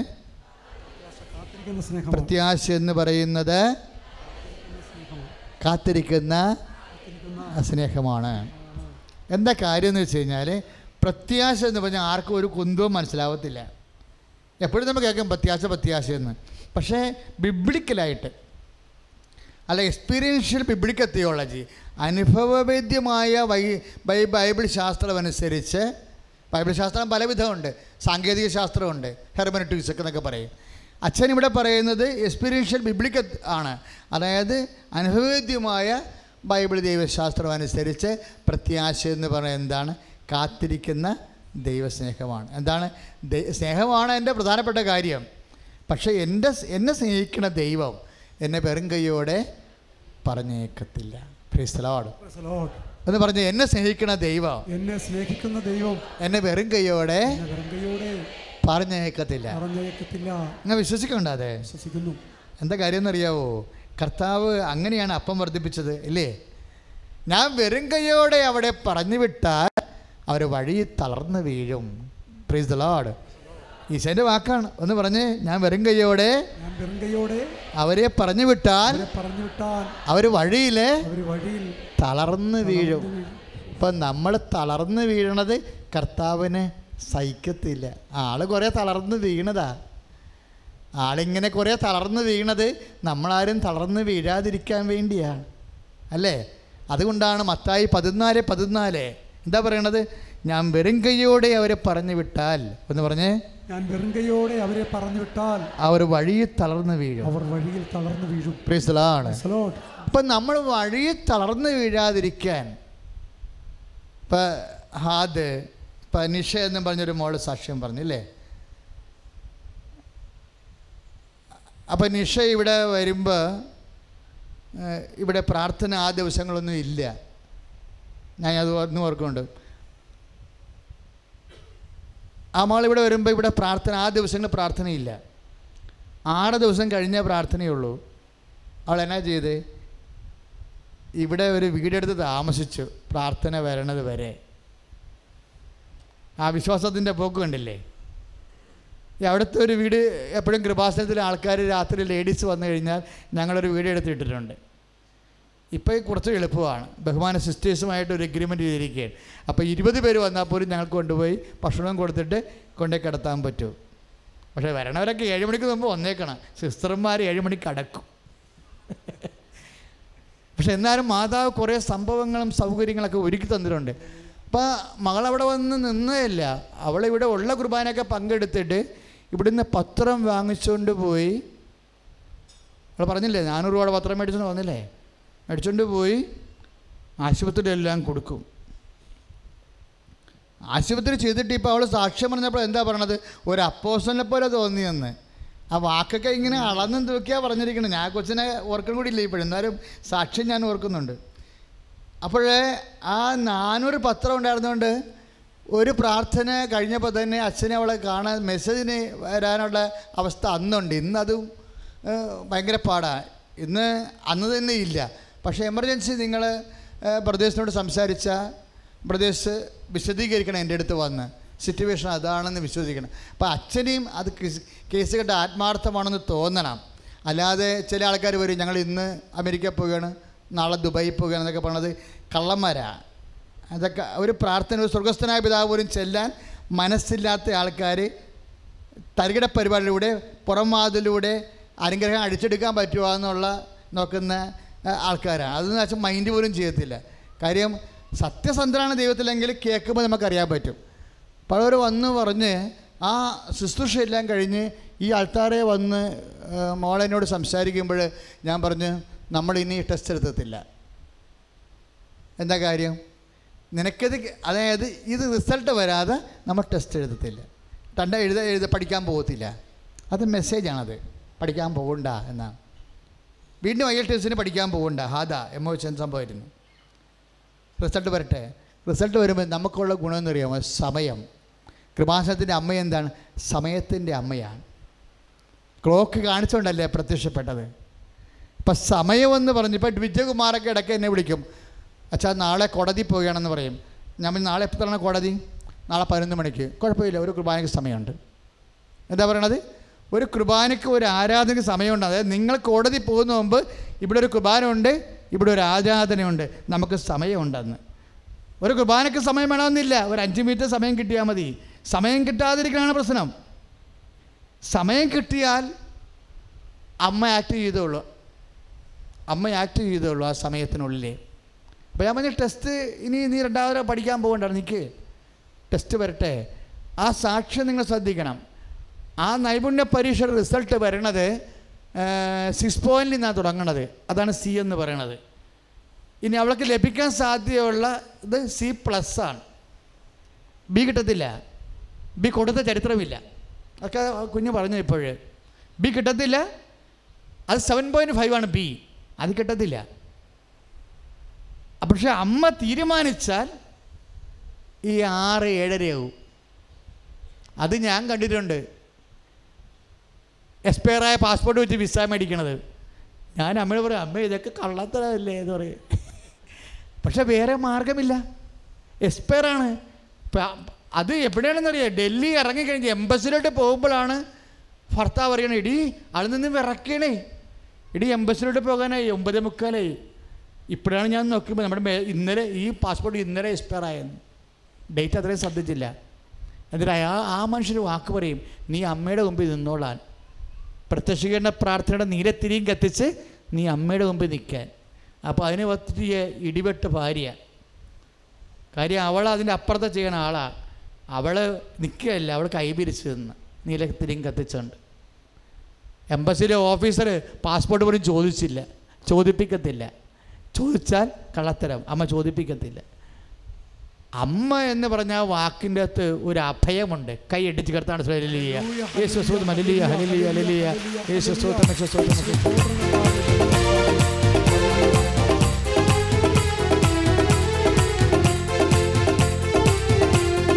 അമ്മേ അമ്മേ തായേ അമ്മയ്ക്കേക മകനെ ആത്മാവിലും സത്യത്തിലും ആരാധിക്കുന്നു. അമ്മേ അമ്മേ തായേ അമ്മയ്ക്കേക മകനെ ആത്മാവിലും സത്യത്തിൽ ആരാധിക്കുന്നു.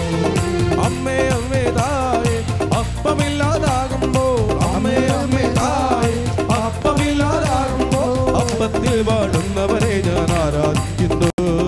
അപ്പത്തിൽ വാഴുന്നവരെ ഞാൻ ആരാധിക്കുന്നു. അമ്മേ അമ്മേ തായേ അമ്മയ്ക്കേക മകനെ ആത്മാവിലും സത്യത്തിൽ ആരാധിക്കുന്നു. ഓ അമ്മേ അമ്മേ തായേ അമ്മയ്ക്കേക മകനെ ആത്മാവിലും സത്യത്തിൽ ആരാധിക്കുന്നു. പരിശുദ്ധ പരമദിവ്യകാരുണ്യത്തിന് ആത്മാർത്ഥമായിട്ട് പ്രാർത്ഥിക്കുക. പരിശുദ്ധ പരമദിവ്യകാരുണ്യത്തിന്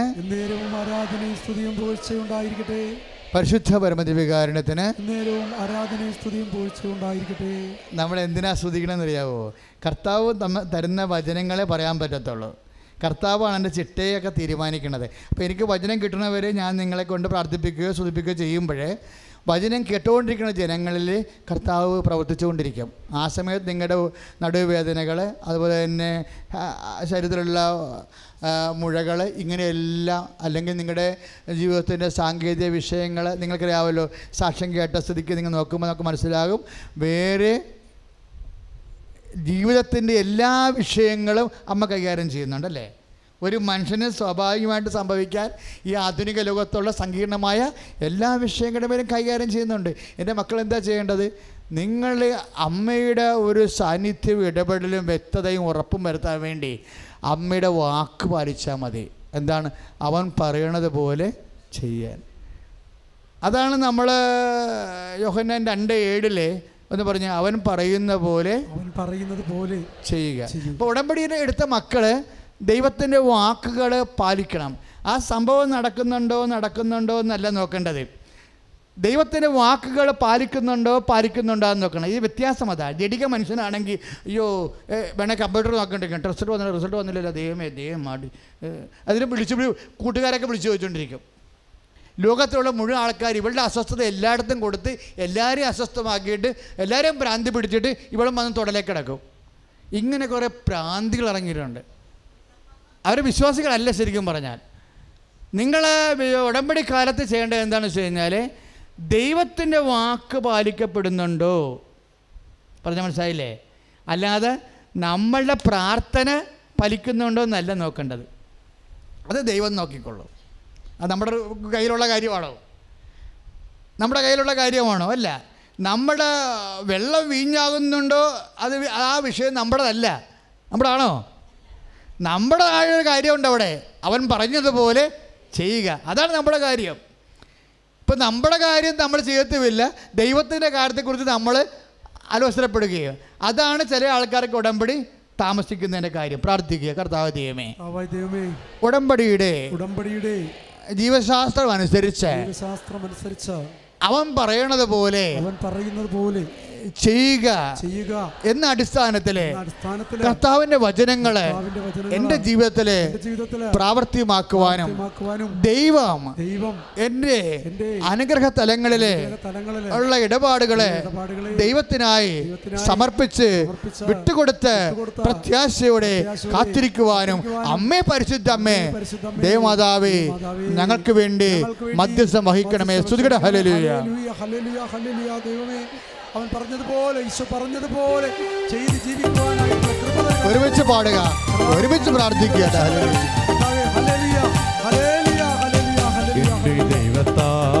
എന്റെ ദൈവത്താൽ നിശ്ചയം അനുഗ്രഹം പ്രാപിച്ചിടും ഞാൻ. തന്റെ വചനം പോലെ ഞാൻ ചെയ്യും, തന്റെ വഴിയിൽ തന്നെ നടക്കും. എന്റെ ദൈവത്താൽ നിശ്ചയം അനുഗ്രഹം പ്രാപിച്ചിടും ഞാൻ. തന്റെ വചനം പോലെ ഞാൻ ചെയ്യും, തന്റെ വഴിയിൽ തന്നെ നടക്കും. ദേശത്തിൽ ഞാൻ അനുഗ്രഹിക്കപ്പെടും, ജോലിയിൽ ഞാൻ അനുഗ്രഹിക്കപ്പെടും. ദേശത്തിൽ ഞാൻ അനുഗ്രഹിക്കപ്പെടും, ജോലിയിൽ ഞാൻ അനുഗ്രഹിക്കപ്പെടും. എന്റെ വീട്ടിൽ ആഹാരം കുറയുകയില്ല, ആവശ്യങ്ങളൊന്നുമേ മുടങ്ങുകയില്ല. എന്റെ വീട്ടിൽ ആഹാരം കുറയുകയില്ല, ആവശ്യങ്ങളൊന്നുമേ മുടങ്ങുകയില്ല. ഈ പ്രത്യാശ ആവശ്യമായി വരുന്നത് എപ്പോഴാണെന്ന് അറിയാവോ? അതായത് ചില സമയത്ത് നമ്മുടെ വചനവും, ഇപ്പോൾ വചനം കേൾക്കുന്നതിനെക്കുറിച്ചല്ലേ നമ്മൾ സംസാരിച്ചുകൊണ്ടിരിക്കുന്നത്, ചില സമയത്ത് നമ്മളുടെ വചനവും അല്ലെങ്കിൽ നമുക്ക് കിട്ടിയിരിക്കുന്ന വചനവും നമ്മുടെ അനുഭവവും തമ്മിൽ ടാലി ആകത്തില്ല. ദൈവത്തിലെ വചനം പഠിക്കണേ. എന്താ ഇപ്പം അച്ഛൻ പറഞ്ഞത്? ചില സമയത്ത് നമ്മൾ കേൾക്കുന്ന വചനവും നമ്മുടെ അനുഭവവും തമ്മിൽ പൊരുത്തപ്പെടുത്തില്ല. അങ്ങനെ വരുമ്പോൾ നമുക്ക് എന്താ പറ്റണത്? വിശ്വാസം പോകും. സ്വാഭാവികമായിട്ട് പിന്നെ എന്താ?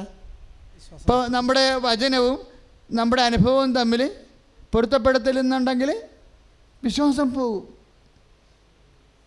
അപ്പം നിൻ്റെ വിശ്വാസം, നീ കേൾക്കുന്ന വചനവും നിൻ്റെ ജീവിതവും തമ്മിൽ ടാലിയാക്കാൻ നോക്കിയാൽ പോകുന്ന വിശ്വാസമാണെങ്കിൽ ആ വിശ്വാസം കൊണ്ട് നിനക്കൊന്നും ചെയ്യാൻ പറ്റാതെ വരും. പറഞ്ഞാൽ മനസ്സിലായ? പഴയ നോട്ട് പോലെ ഇരിക്കും.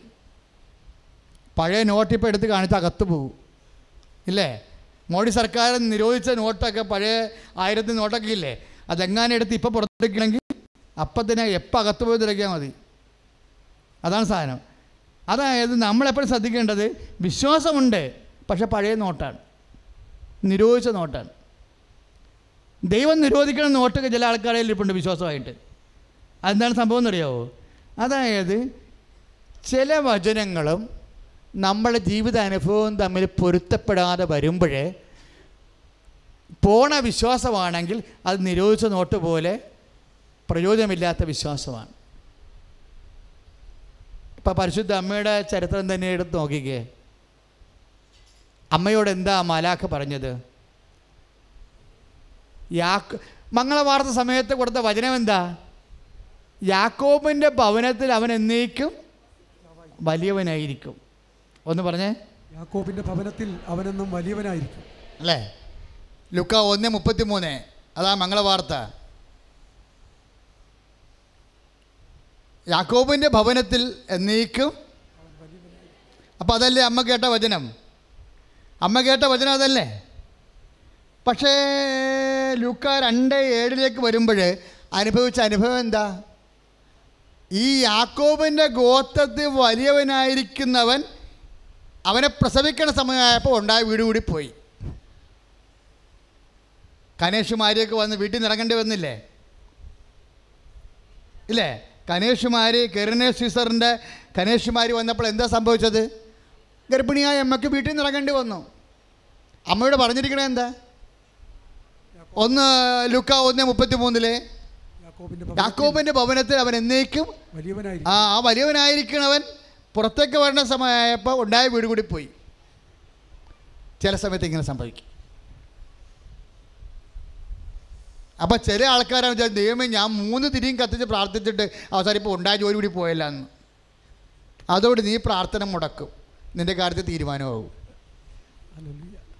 അതാണ് ഞാൻ എപ്പോഴും പറയണത്, പ്രാർത്ഥന മുടക്കരുത്, വചനം കേട്ടോണ്ടേ ഇരിക്കണം. കാര്യം ഉടമ്പടിക്ക് ഒരു 50 ക്ലാസ്സെങ്കിലും വേണ്ടി വരും. കാര്യം ഉടമ്പടിയെക്കുറിച്ച് ഓരോ സമയത്തും അമ്മ പുതിയ പുതിയ കാര്യങ്ങളല്ലേ പറയണത്. അതുകൊണ്ടാണ് ഞാൻ നിങ്ങളോട് പറഞ്ഞത്, മക്കളെ ഒരു ധ്യാനം ഇവിടെ വന്ന് കൂട്. ബാക്കി എവിടെ കൂടണമെന്നാണ് പറഞ്ഞിരിക്കണത്? ഫേസ്ബുക്കിലെ അല്ലെങ്കിൽ യൂട്യൂബിലെ. അപ്പോൾ എത്രയും ചെറുപ്പക്കാരെപ്പോഴും ശ്രദ്ധിക്കണം. ഉടനെ പോയി കൃപാസന, ഫാദർ ജോസഫ് കൃപാസന, അതാണ് ഫേസ്ബുക്ക്, അത് ഉടനെ ലൈക്ക് ചെയ്തിട്ട് ഷെയർ ചെയ്യണം. ഷെയർ ചെയ്ത് മാത്രം പോരാ. ഇപ്പം അടുത്ത ഞായറാഴ്ച നിങ്ങളുടെ ഫേസ്ബുക്ക് ഷെയർ ചെയ്തിട്ട് നിങ്ങൾ അതിൻ്റെ ലൈവ് ഇടണം. ഇപ്പം ലൈവ് ഷെയർ ഇപ്പം ലൈവ് ഇവിടുന്ന് തന്നുകൊണ്ടിരിക്കുകയല്ലേ, ഈ ലൈവ് തന്നെ ഷെയർ ചെയ്താൽ നിങ്ങൾക്ക് 100 ഫ്രണ്ട്സ് ഉണ്ടെങ്കിൽ 100 പേർക്ക് ലൈവ് കിട്ടാം. അച്ഛൻ സംസാരിക്കുന്നത്, ആൾക്കാർ നടക്കുന്നതെല്ലാം, സാക്ഷ്യങ്ങളെല്ലാം കാണാൻ പറ്റും. അപ്പം നിനക്ക് തന്നെ സുവിശേഷ വേല ചെയ്യാൻ പറ്റും. നീ സുവിശേഷ വേല ചെയ്യണ കർത്താവ് കണ്ടു കഴിഞ്ഞാൽ പിന്നെ കർത്താവ് നിന്നെ കളയവാ, ഒരിക്കലും ഇല്ല.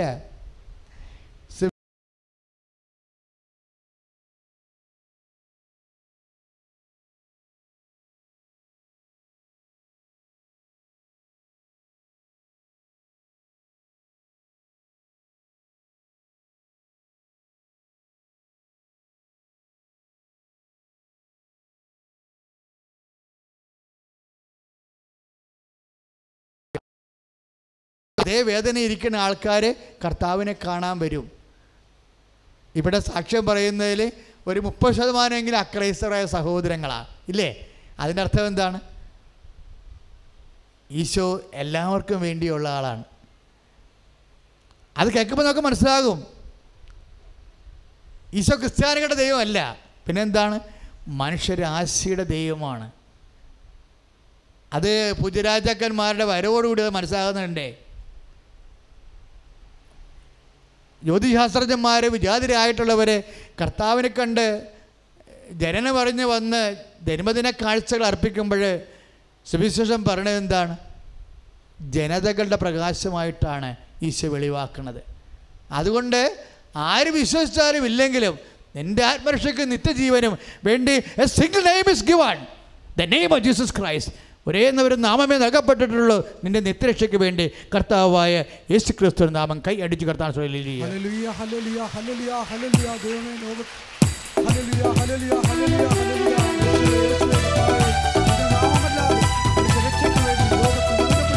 യേശുനാമം അതിശയനാമം, ഏഴയെനിക്കുമ്പനാമം. യേശുനാമം അതിശയനാമം, ഏഴയെനിക്കുമ്പനാമം. എല്ലാ നാമത്തിലും നേരായ നാമം, ഭക്തജനം പാട്ടുനാമം. എല്ലാ നാമത്തിലും മേലായ നാമം,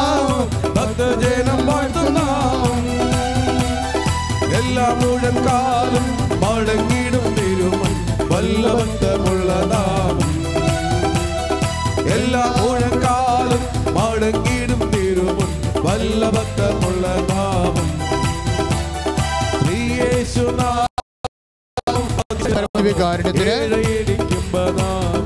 പരിശുദ്ധ പരമദിവ്യകാരുണ്യത്തിന് പരിശുദ്ധ പരമദിവ്യകാരുണ്യത്തിന് യേശുവേ സ്തോത്രം, യേശുവേ ആരാധന. ഇപ്പോഴും തുട പൊട്ടി പഴുത്തോണ്ടിരിക്കണേ. പക്ഷേ ഇവിടെ ആയിരിക്കത്തില്ല, നിങ്ങളുടെ വീട്ടിലായിരിക്കും, ചില മകനായിരിക്കും, മകളായിരിക്കും. തുട പൊട്ടി പഴുത്തോണ്ടിരിക്കണം. എന്നിട്ട് അതിനൊരു 50 പൈസയുടെ വട്ടം ഉണ്ടാവും മുറിപ്പാടിന്. കർത്താവ് ആ വ്യക്തിയെ ഇപ്പോൾ സുഖപ്പെടുത്തിക്കൊണ്ടിരിക്കുന്നു. പ്രാർത്ഥിക്കുന്ന മക്കളുടെ സൗഖ്യം നൽകുന്ന ദൈവമേ, നീ അല്ലാതെ ദൈവമില്ലെന്ന് ഞങ്ങൾ അറിയുന്നു. എല്ലാ മക്കളെ കർത്താവ് യേശു ക്രിസ്തു നാമത്തിൽ മാരക രോഗങ്ങള് ദുരവേദികള് മാറിപ്പോട്ടെ. എല്ലാ അവസ്ഥകളും ദൈവമേ സ്തോത്രം കർത്താവേ. ഹല്ലേലൂയ ഹല്ലേലൂയ ഹല്ലേലൂയ. ലുക്കാ 1:33 യാക്കോബിൻ്റെ ഭവനത്തിൽ അവൻ എന്നേക്കും രാജാവായിരിക്കും, അല്ലെങ്കിൽ വലിയവനായിരിക്കും. പക്ഷെ അവൻ പുറത്തേക്ക് വരുന്ന സമയമായപ്പോൾ, അവൻ്റെ അവതാര സമയമായപ്പോൾ അപമാതാവിന് ഉള്ള വീടും കൂടി നഷ്ടപ്പെട്ടു. അല്ലേ? സത്രത്തിൽ ലുക്ക 2:7 എന്താ ചെയ്തിരിക്കുന്നത്? സത്രത്തിൽ പോലും അവന് സ്ഥലം ലഭിച്ചില്ല എന്നാണ്. അപ്പോൾ നിങ്ങളൊന്ന് ചിന്തിച്ച് നോക്കിക്കേ.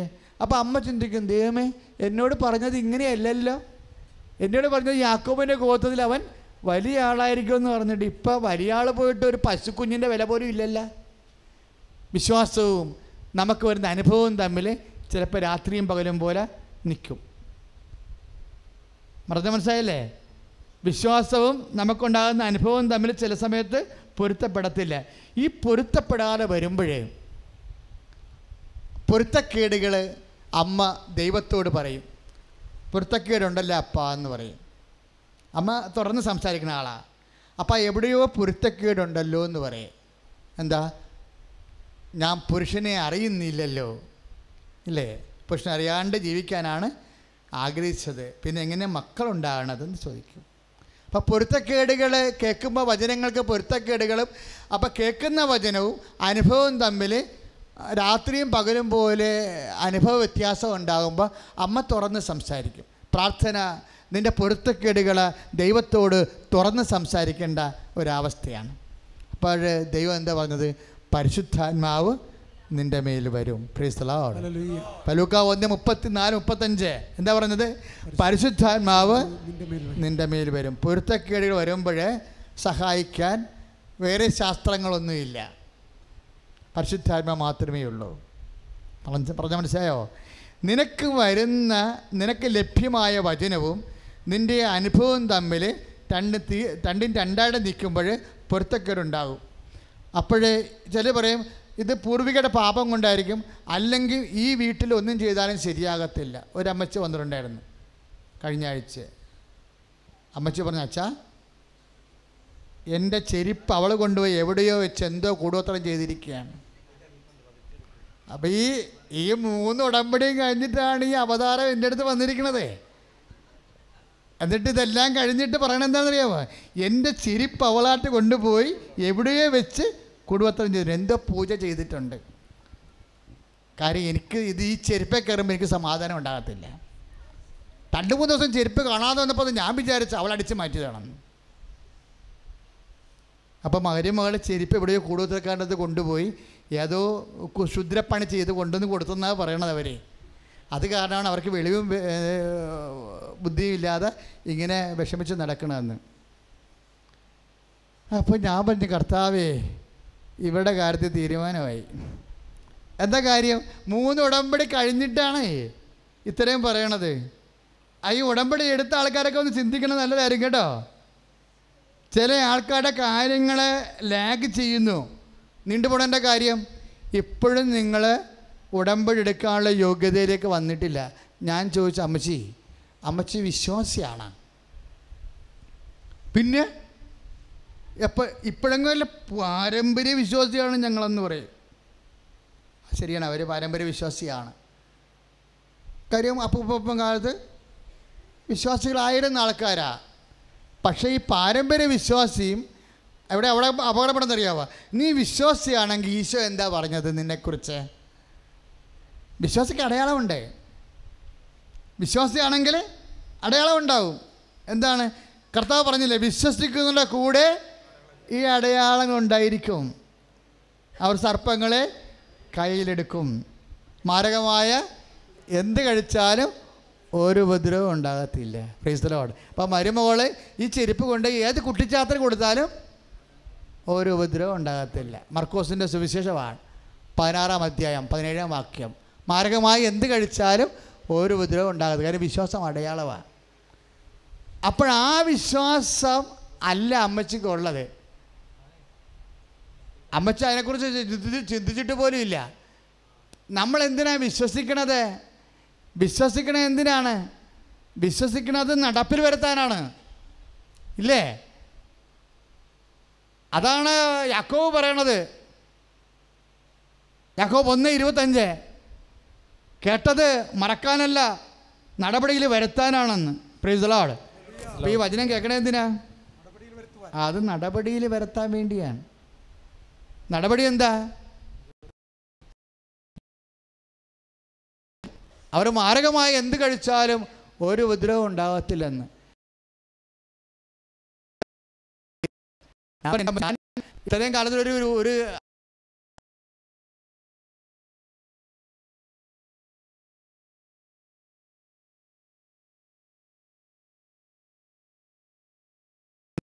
കാര്യം കർത്താവിലാണ് വിശ്വസിക്കുന്നത്.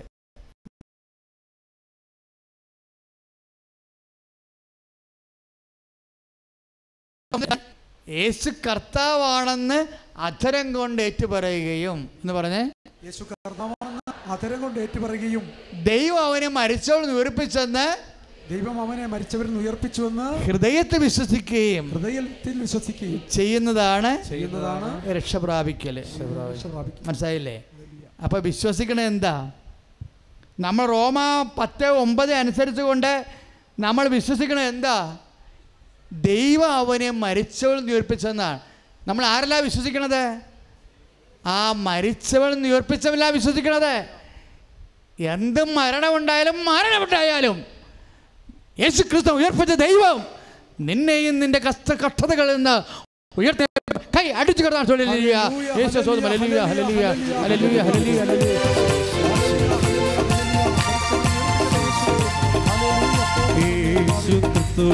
ജീവിക്കുന്നു, വിദേശത്തിൽ ജീവിക്കുന്നു. യേശു ക്രിസ്തു ജീവിക്കുന്നു, ഈ സമൂഹത്തിൽ ജീവിക്കുന്നു. ഇഹലോകത്തേക്കാൾ വേഗം വരും രാജരാജനായി വാണിടുവാ. ഹല്ലേലൂയ, ജയം ഹല്ലേലൂയ, യേശു കർത്താവ് ജീവിക്കുന്നു. എല്ലാവരും സ്വരത്തിലെ ഹല്ലേലൂയ, ജയം ഹല്ലേലൂയ, യേശു കർത്താവ് ജീവിക്കുന്നു. യേശു ക്രിസ്തു ജീവിക്കുന്നു, ഈ സമൂഹത്തിൽ ജീവിക്കുന്നു. ഇഹലോകത്തേക്കാൾ വേഗം വരും രാജരാജനായി വാണിടുവാ. ഹല്ലേലൂയ, ജയം ഹല്ലേലൂയ, യേശു കർത്താവ് ജീവിക്കുന്നു. ഹല്ലേലൂയ, ജയം ഹല്ലേലൂയ, യേശു കർത്താവ് ജീവിക്കുന്നു. വചനം കേൾക്കുമ്പോൾ എന്താ പ്രശ്നം അറിയാവോ? ഇത് ഉടമ്പടി ധ്യാനമാണ്. ഉടമ്പടി ധ്യാനത്തിൻ്റെ കാതൽ എന്താ? അവൻ പറയണത് പോലെ ചെയ്യുക. പറഞ്ഞ പോലെ കേട്ടാൽ പോരാ, ചെയ്യണം, എക്സിക്യൂട്ട് ചെയ്യണം. വചനമെല്ലാം അപ്പം എൻ്റെ മക്കൾ ഒരു ആഴ്ചയിൽ ഒരു വചനമെങ്കിലും എക്സിക്യൂട്ട് ചെയ്യാൻ നോക്കണം, പ്രാവർത്തികമാക്കാൻ നോക്കണം. ഇപ്പം ഞാൻ രോഗിയായിരുന്നു, നിങ്ങൾ എന്നെ സന്ദർശിച്ചു എന്ന് പറയുന്നില്ല, അത് വചനമാണ്. ലോകം മുഴുവൻ പോയി സുവിശേഷം പ്രസംഗിക്കുക എന്ന് പറഞ്ഞ വചനമാണ്. ആ വചനം നമ്മൾ പ്രാവർത്തികമാക്കുന്നതാണ് പത്രം വിതരണം ചെയ്യണത് പ്രാർത്ഥിച്ച്. ആ വചനം നമ്മൾ പ്രാവർത്തികമാക്കുന്നതാണ് നമ്മുടെ കുടുംബത്തിൽ പ്രായമുള്ള ആൾക്കാരെ പോയി കുളിപ്പിക്കുകയും അവർക്ക് മരുന്ന് ഭക്ഷണം കൊടുക്കുകയും സ്നേഹത്തോടെയും കാരുണ്യത്തോടെയും പെരുമാറുക. We are executing the word of God. നമ്മൾ ദൈവത്തിന്, അപ്പോൾ ദൈവത്തിന് മനസ്സിലാകും നമ്മൾ സീരിയസ് ആണെന്ന്. ദൈവത്തിൻ്റെ വചനം സീരിയസ് ആയിട്ട് ഒന്ന് പ്രാർത്ഥിച്ചേ. കർത്താവായ ദൈവമേ, അങ്ങയുടെ വചനങ്ങൾ അങ്ങയോടുള്ള സ്നേഹത്തെ പ്രതി പാലിക്കുവാനും പ്രാവർത്തികമാക്കുവാനും വചനത്തിന് സാക്ഷിയാകുവാനും എന്നെ സഹായിക്കണമേ. അപ്പം ചില വചനത്തിന് സാക്ഷ്യമാകണത് എങ്ങനെയാണെന്നറിയാവോ? നമ്മളെ സാക്ഷികളാകാനല്ലേ വിളിച്ചിരിക്കണ ദൈവം, ആണോ? ഉറപ്പാണോ? ഇപ്പം 3:8 നടപടി പുസ്തകം, നിങ്ങൾ ഭൂമിയുടെ അതിർത്തികൾ വരെ എനിക്ക് സാക്ഷികളായിരിക്കും. ഭൂമിയുടെ അതിർത്തി എന്ന് പറഞ്ഞാൽ എവിടെയാണ്? അമേരിക്കയിലും ചൈനയിലും അന്റാർട്ടിക്കയിലുമാണ്? അല്ല, നമ്മളുടെ ഈ ജീവിതകാലത്ത് നടന്നെത്തുന്ന സ്ഥലങ്ങളില്ലേ, അതാണ് നമ്മുടെ അതിർത്തി. നമ്മുടെ ജീവിതകാലമില്ലേ, ആ ജീവിതകാലത്ത് നടന്നെത്തുന്ന സ്ഥലം എവിടം വരെ നമ്മൾ നടക്കുന്നെത്തുന്നുവോ ഈ ജീവിതയാത്രയുടെ അന്ത്യം. ഈ ജീവിതയാത്ര അന്ത്യം വരെ ദൈവവേദനെ നിങ്ങൾ എനിക്ക് സാക്ഷികളായിരിക്കും. പ്രാർത്ഥിക്കുക, കർത്താവ് ദൈവമേ, എൻ്റെ ജീവിതയാത്രയുടെ അന്ത്യം വരെ നിന്റെ രക്ഷയുടെ സുവിശേഷത്തിന് സാക്ഷികളാകാൻ അപ്പോസ്തലന്മാരെ പോലെ അഭിഷേകം ചെയ്യണമേ. ഹല്ലേലൂയ, ഹല്ലേലൂയ, ഹല്ലേലൂയ. യാത്രയതിൽ മനമേ ഭയം ഒന്നും വേണ്ടിയും, സിയോൻ യാത്രയതിൽ മനമേ ഭയം ഒന്നും വേണ്ടിയും. അബ്രഹാമിൻ ദൈവം, ഇസഹാക്കിൻ ദൈവം, യാക്കോബിൻ ദൈവം എന്ന് കൂടെയുള്ളതാ. അബ്രഹാമിൻ ദൈവം, ഇസഹാക്കിൻ ദൈവം, യാക്കോബിൻ ദൈവം എന്ന് കൂടെയുള്ളതാ. സിയോൻ യാത്രയതിൽ മനമേ ഭയമൊന്നും വേണ്ടിയും. പരിശുദ്ധ പരമദിവ്യകാരുണ്യത്തിന് ആത്മാർത്ഥമായിട്ട് പ്രാർത്ഥിക്കുക. പരിശുദ്ധ പരമദിവ്യകാരുണ്യത്തിന്.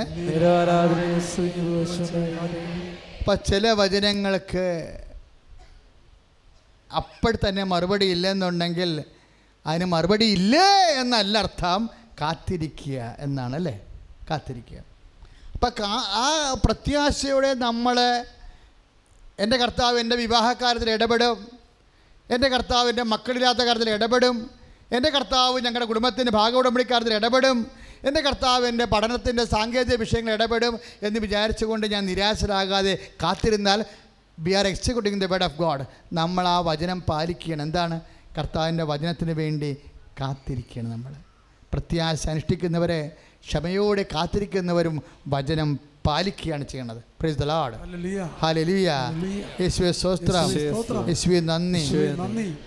ചില വചനങ്ങൾ ഇപ്പം അമ്മയോട് എന്താ പറഞ്ഞത്? അമ്മയെ കണ്ടപ്പോൾ എലിസബത്ത് എന്താണ് പറഞ്ഞത്? എലിസബത്ത് പരിശുദ്ധാത്മാവിനാൽ നിറഞ്ഞു, അല്ലേ? അമ്മയെ കണ്ടപ്പോൾ തന്നെ നിറഞ്ഞു. എന്നിട്ട് എലിസബത്തിലൂടെ പരിശുദ്ധാത്മാവ് പറഞ്ഞു. എന്ത് പറഞ്ഞു? ലൂക്ക 1:45 എന്താ പറഞ്ഞത്? കർത്താവ് നിന്നോട് അരുളി ചെയ്ത കാര്യങ്ങൾ, ഒന്ന് പറഞ്ഞേ. കർത്താവ് നിന്നോട് അരുളി ചെയ്ത കാര്യങ്ങൾ നിറവേറുമെന്ന് വിശ്വസിച്ച നീ ഭാഗ്യവതി. Praise the Lord. അപ്പോഴേ ആ വചനങ്ങൾ ഇപ്പം നടക്കത്തില്ലെങ്കിലും അത് നിറവേറും. ആകാശത്ത് നിന്ന് പൊഴിയുന്ന മഴയും ഭൂമി പതിക്കുമ്പോൾ ഫലം പുറപ്പെടുവിക്കാതെ തിരിച്ചു പോകാത്തത് പോലെയാണ് എൻ്റെ വചനങ്ങളെന്ന് ഐസയ്യ 55 പറഞ്ഞിട്ടുണ്ട്. അതുപോലെ നിൻ്റെ ജീവിതത്തിൽ കർത്താവിൻ്റെ വചനങ്ങൾ നിറവേറും. ഇത് കാത്തിരിക്കുന്ന സ്നേഹമെന്ന് പറയും, അതിന് പ്രത്യാശ എന്ന് പറയും. അതാണ് നമ്മൾ ആദ്യം മുഖത്തിൽ കണ്ടത്. ഇപ്പോഴെന്താ പറയണത്? പറയണത് ഇൻ കേസ് ഒരു പക്ഷേ ചില കാര്യങ്ങൾ നീ ആവശ്യപ്പെടുന്നത് ദൈവം ഏകപക്ഷീയമായൊരു തീരുമാനം എടുത്തിരിക്കുന്നു, അദ്ദേഹത്തിൽ വെച്ച് തന്നെയല്ല നിനക്ക് തരണത്, വരാൻ പോകുന്ന കാലത്താണെന്ന്. എൻ്റെ മക്കളെ, പത്രോസ് ഒരു ചോദ്യം ചോദിച്ചു, കർത്താവേ, വി ഹാവ് ലെഫ്റ്റ് എവരിത്തിങ്, ഞങ്ങളെല്ലാം ഉപേക്ഷിച്ചു, ഞങ്ങൾക്ക് എന്ത് ലഭിക്കും? എന്നിട്ട് ഭാര്യ സഹോദരങ്ങൾ, സഹോദരി, അപ്പൻ, അമ്മ, സ്ഥാവര ജഗ വസ്തുക്കൾ, പിന്നെ എല്ലാം കഴിഞ്ഞിട്ട് ഈശോ പറയും വരാൻ പോകുന്ന ലോകത്തെ നിത്യജീവനും. Price the Lord. അപ്പോൾ ദൈവദാനങ്ങളിൽ ഒന്നാണ് എന്താണ്? വരാൻ പോകുന്ന ലോകത്തെ നിത്യജീവൻ. മനസ്സിലായില്ലേ? അപ്പം ചില കാര്യങ്ങൾ പ്രാർത്ഥിക്കുമ്പോൾ നിന്നെ ആ പ്രാർത്ഥന ആൻസർ ചെയ്തില്ല എന്നുണ്ടെങ്കിൽ പക്ഷെ അത് റീഫണ്ട് ചെയ്യപ്പെടും. എങ്ങനെയാണ്? നിത്യജീവനായിട്ട്. എല്ലാം ക്യാഷ് ആൻഡ് കൈൻഡായിട്ട് കപ്പയും കഞ്ഞിയുമായിട്ട് കൈ മേടിക്കരുത് വട്ടിയും കൊട്ടയിലും. മനസ്സിലായ? ചില കാര്യങ്ങൾ ഡെപ്പോസിറ്റ് ദൈവദൃഷ്ടിയിൽ ഉണ്ടാകണം. അത് നിത്യജീവന് വേണ്ടി തരുമെന്നാണ് പറയണത്. അതാണ് പത്രോസ് പരിശുദ്ധാത്മാവ് നിറഞ്ഞപ്പോഴേ എലിസബത്ത് പറഞ്ഞത്, മേരി, കർത്താവിൻ്റെ വചനം എപ്പോഴായാലും നിറവേറുമെന്ന് വിശ്വസിച്ചില്ലേ? കാര്യം എന്താ? യാക്കോബിൻ്റെ ഗോത്രത്തിൽ അവൻ എന്നേക്കും വലിയവനായിരിക്കും എന്ന് പറഞ്ഞപ്പോൾ ആ ഭവനത്തിൽ വലിയവനാകാൻ വേണ്ടി ജനിച്ചത് ആട്ടിൻകുഞ്ഞിനേക്കാൾ കഷ്ടപ്പെട്ട ഭവനമില്ലാത്ത അവസ്ഥയിലാണ്. അപ്പോഴും മേരി വിശ്വസിച്ചു. എന്താ കാര്യം? ആദ്യത്തെ ഘട്ടത്തിൽ വചനം പരാജയപ്പെട്ടതുപോലെ ഞാനിങ്ങനെ വൈക്കോൽ തൊഴുത്തിൽ കിടന്നാലും മേരി വിശ്വാസം വിട്ട് കളിക്കത്തില്ല. മനസ്സിലായില്ലേ? ദൈവവചനം കേൾക്കുന്ന വചനങ്ങൾ, അനുഭവിക്കുന്ന അനുഭവങ്ങൾ ചില സമയത്ത് ആദ്യഘട്ടങ്ങളിൽ പരസ്പരം വിരുദ്ധമായാലും അമ്മ വിശ്വസിക്കും. അതാണ് പരിശുദ്ധാത്മാവ് പറഞ്ഞത്. അതാണ് നമുക്ക് വേണ്ടത്. മേരി, കർത്താവ് നിന്നെ അരുളിച്ചത് കാര്യങ്ങൾ നിറവേറുമെന്ന് വിശ്വസിച്ച് യു ആർ ബ്ലെസ്ഡ്. നീ ഭാഗ്യവതിയാണെന്ന്. ദൈവം ഭാഗ്യവതി എന്ന് പറയണം. അല്ല ഒരു മകൻ അമേരിക്കയിൽ, മറ്റേ മകൻ സ്വിറ്റ്സർലൻഡിൽ. ഒരു അമ്മ എന്നോട് പറയാണ്, എൻ്റെ അച്ഛാ, എൻ്റെ മകൻ എന്നെ വിളിച്ചിട്ടില്ല അച്ഛാ എന്ന് പറയും. അവൻ അമേരിക്കയിലാണ്, അവൻ എന്നെ വിളിച്ചിട്ടില്ല ഇതുവരെക്കും. ചെറിയ ഒരു വിഷയം ഉണ്ടായി വീട്ടിൽ. എന്താ കൊടുക്കൽ, സ്വത്ത് കൊടുക്കുക വാങ്ങുന്ന കാര്യത്തിൽ മക്കളെല്ലാം ഉണ്ടായാലും കശപിശ എന്തോ സംഭവം. അവൻ വിളിച്ചിട്ടില്ല. അമ്മയാണെന്ന് വെച്ചാൽ ഒരു ഡെഡ് ബോഡി പോലെ നടക്കുക. അമ്മയുടെ ജീവിതത്തിൽ ഒറ്റ ലക്ഷ്യം മാത്രമേ ഉള്ളൂ. എന്താണ്? അമേരിക്ക PhD ചെയ്യണ മകൻ എന്നെ വിളിക്കണം. എൻ്റെ അടുത്ത് വന്നപ്പോൾ ഞാൻ പറഞ്ഞു നമ്മൾ ഈ ഫയൽ ക്ലോസ് ചെയ്യണമെന്ന് പറഞ്ഞു. അവൻ ഈ ജന്മത്തിൽ നിങ്ങളെ വിളിക്കത്തില്ലെന്ന് പറഞ്ഞു. കരയാൻ വരട്ടെ. എൻ്റെ ചേട്ടത്തി പ്രാർത്ഥനയുടെ ഫോർമാറ്റ് മാറ്റണം. എന്താ കാര്യം? ഇപ്പം ദൈവത്തിൻ്റെ വചനത്തിനേക്കാൾ വലിയ പ്രാധാന്യമാണ് ഈ പൊട്ടൻ്റെ വിളി, ഇല്ലേ? കർത്താവ് പറഞ്ഞ് അവളുടെ മോന്ത കഴിച്ച് പറഞ്ഞ് വീട്ടിൽ വിടറാന്ന് പറഞ്ഞു. അല്ല ഈ അതായത് പ്രശ്നം എന്താ വെച്ച് കഴിഞ്ഞാൽ ദൈവം വിളിച്ചെന്ന് പറഞ്ഞാൽ പോലും ചേട്ടത്തിക്ക് സന്തോഷം ഉണ്ടാകത്തില്ല. മകൻ വിളിച്ചെന്ന് പറഞ്ഞാൽ അപ്പം തന്നെ അവർ നടരാജ നൃത്തം ചെയ്യും. അത്രയും സന്തോഷമാണ്. ഫോർമാറ്റ് ചേഞ്ച് പോയി. എന്താ ഞാൻ പറഞ്ഞ്, നിങ്ങൾ ഇവിടെ അൾത്താറെന്ന് പറ, മകനെ കൊണ്ട് ഞാൻ വിളിപ്പിക്കാം. നിങ്ങൾ അൾത്താറെന്ന് പറ, കർത്താവേ നിനക്ക് മനസ്സുണ്ടെങ്കിൽ മാത്രം അവനെ കൊണ്ട് വിളിപ്പിച്ചാൽ മതിയെന്ന്. മനസ്സിലായില്ലേ? ഇത്രയും നേരം അവരുടെ ദൈവം അവരുടെ മകനായിരുന്നു. ഞാൻ യഥാർത്ഥ ദൈവത്തെ കൊണ്ടുവന്ന് വെച്ചാണ് അവിടെ. ഇത്രയും നേരം ആരായിരുന്നു? അവരുടെ മകൻ ആയിരുന്നു അവരുടെ ദൈവം. അവൻ വിളിച്ചാൽ ദൈവം കേൾക്കണ പോലെ ഇവർ കേൾക്കും. ഇതുകൊണ്ടാണ് ഈ പ്രശ്നം വന്നിരിക്കുന്നത്. പല ഉത്തരം കേൾക്കാം. ഞാൻ പറഞ്ഞു ഇവിടെ നിന്ന് പറയണം കർത്താവിനോട്, കർത്താവ് ഈ ജന്മത്തെ എൻ്റെ കണ്ണടയണ വരെ അവൻ വിളിച്ചില്ലെങ്കിൽ പ്രശ്നമില്ല. നിനക്കിഷ്ടമുണ്ടെങ്കിൽ നീ തിരുമനസ്സാണ്ട് മാത്രം അവൻ വിളിച്ചാൽ മതിയെന്ന് ഞാൻ പറഞ്ഞപ്പോൾ ചേച്ചിക്ക് മനസ്സിലായി. ചേച്ചി പറഞ്ഞ്, കർത്താവേ നിനക്കിഷ്ടമുണ്ടെങ്കിൽ മാത്രം അവനെ വിളിച്ചാൽ മതിയെന്ന്. ആ ബന്ധനം ഒഴിക്കുകയാണ്. കാര്യം എന്തറിയാവോ? ഞാൻ തട്ടിയ ബോള് പതുക്കെ കർത്താവിൻ്റെ കോട്ടറിട്ട് കൊടുത്തതാണ്. ഇനി കർത്താവ് തട്ടിക്കൊള്ളൂ. ഈ പ്രാർത്ഥനാ കളികളിൽ ഇത്രയും നേരം ഇവരുടെ കയ്യിലായിരുന്നു ബോൾ കിടക്കുന്നത്. ഇവിടെ ഗോൾ പോസ്റ്റ് കിടക്കുന്ന ബോൾ, ഇവിടെ ഗോൾ പോസ്റ്റിൽ ബോൾ കിടക്കണുള്ള കാലം എപ്പോഴായാലും പിശാചടിച്ച് ഗോളാക്കി കളയും. ഇവർ പുറത്തു പോകും. ഇപ്പം എന്ത് പറ്റി? കർത്താവെ സത്യസന്ധമായിട്ടും നീ നിനക്കിഷ്ടമുണ്ടെങ്കിൽ മാത്രം എൻ്റെ മകൻ വിളിച്ചാൽ മതി എന്നെ, അല്ലെങ്കിൽ മതി. എൻ്റെ മകനേക്കാൾ വലുതാണ് എനിക്ക് നീ. കാരണം എൻ്റെ മകൻ ഉണ്ടാകുന്ന മുമ്പ് നീ ഉണ്ടായിരുന്നു. കൈ അടിച്ച് കർത്താൻ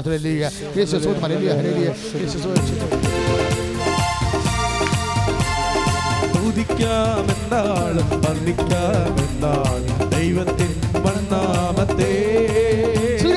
ദുഃഖങ്ങൾ നീക്കുന്ന രോഗങ്ങൾ മായ്ക്കുന്ന ജീവിക്കും കർത്താവിനെ. സ്തുതിക്കാമെന്നാളും വർണ്ണിക്കാമെന്നാൾ ദൈവത്തിൻ മന്നാമത്തെ.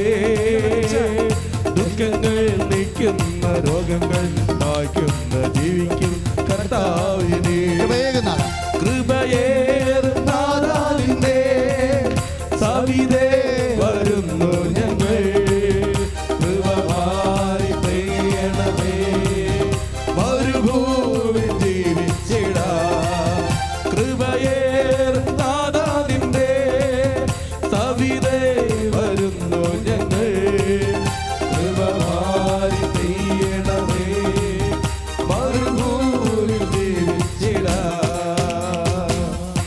പരിശുദ്ധ പരമദിവ്യകാരുണ്യത്തിന്, പരിശുദ്ധ പരമദിവ്യകാരുണ്യത്തിന്, പരിശുദ്ധ പരമദിവ്യകാരുണ്യത്തിന്. ഹെബ്രായ ലേഖനം 13-ാം അധ്യായത്തിൻ്റെ 11-ാം വാക്യം. 11-ാം അധ്യായത്തിൻ്റെ 13-ാം വാക്യം. ഇവരെല്ലാം വിശ്വാസത്തോടെയാണ് മരിച്ചത്. അവർ വാഗ്ദാനം ചെയ്യപ്പെട്ടത് പ്രാപിച്ചില്ല. അവർ വാഗ്ദാനം ചെയ്യപ്പെട്ടത് പ്രാപിച്ചില്ല, എങ്കിലും ദൂരെ നിന്ന് അവയെ കണ്ട് അഭിവാദനം ചെയ്യുകയും തങ്ങൾ ഭൂമിയിൽ അനാഥരും പരദേശികളുമാണെന്ന് ഏറ്റുപറയുകയും ചെയ്തു. Praise the Lord. മക്കളെ, ചില വാഗ്ദാനങ്ങൾ പ്രാപിക്കാതിരിക്കുകയോ പ്രാപിക്കാൻ താമസിക്കുകയോ ചെയ്താൽ അപ്പം തന്നെ പറയണം, ഈ ഭൂമിയിൽ ഞങ്ങൾ 1000 കൊല്ലം വീട് വെച്ച് താമസിക്കാൻ വന്നവരല്ല, ഞങ്ങൾക്ക് കർത്താവിൻ്റെ അടുത്ത് ഭവനമുണ്ട്. മനസ്സിലായില്ലേ? ഏതെങ്കിലും വാഗ്ദാനങ്ങൾ താമസിക്കുകയോ, മക്കളുടെ കാര്യമായിക്കൊള്ളട്ടെ, കല്യാണത്തിൻ്റെ കാര്യമായിക്കൊള്ളട്ടെ, വീട് വെക്കയുടെ കാര്യമായിക്കൊള്ളട്ടെ, വാഗ്ദാനങ്ങൾ താമസിക്കുകയും ചെയ്താൽ ഈ ഹെബ്രായർ 11:13 നീ ഓർക്കണം. എന്താണ്? ഞങ്ങൾ ഈ ഭൂമിയിൽ പരദേശികളാണെന്ന്. അതാണ് വചനം പറയണത്. ഏതെങ്കിലും വാഗ്ദാനം പ്രാപിച്ചില്ല എങ്കിലും ദൂരെ നിന്ന് അവയെ കണ്ട് അഭിവാദനം ചെയ്യണം. അങ്ങനെ ചെയ്ത ആളാണ് അമ്മ. യാക്കോബിൻ്റെ ഗോത്രത്തിൽ അവൻ എന്നേക്കും വലിയവനാകുമെന്ന് പറഞ്ഞപ്പോൾ, അവൻ ജനിക്കാൻ പോകുന്ന നിമിഷങ്ങളിൽ സ്വന്തം വീട് വരെ നഷ്ടപ്പെട്ടപ്പോൾ അമ്മ എന്താ ചെയ്തത്? അമ്മ എന്താണ് ചെയ്തതെന്നാണ് ഹെബ്രായർ 11:13 പറയുന്നത്. അവർ വാഗ്ദാനം ചെയ്യപ്പെട്ടത് പ്രാപിച്ചില്ല എങ്കിലും ദൂരെ നിന്ന് അവയെ കണ്ട് അഭിവാദനം ചെയ്തെന്ന്. അതായത് ദൂരെ എന്ന് പറയുന്നത് ഇവിടെയാ.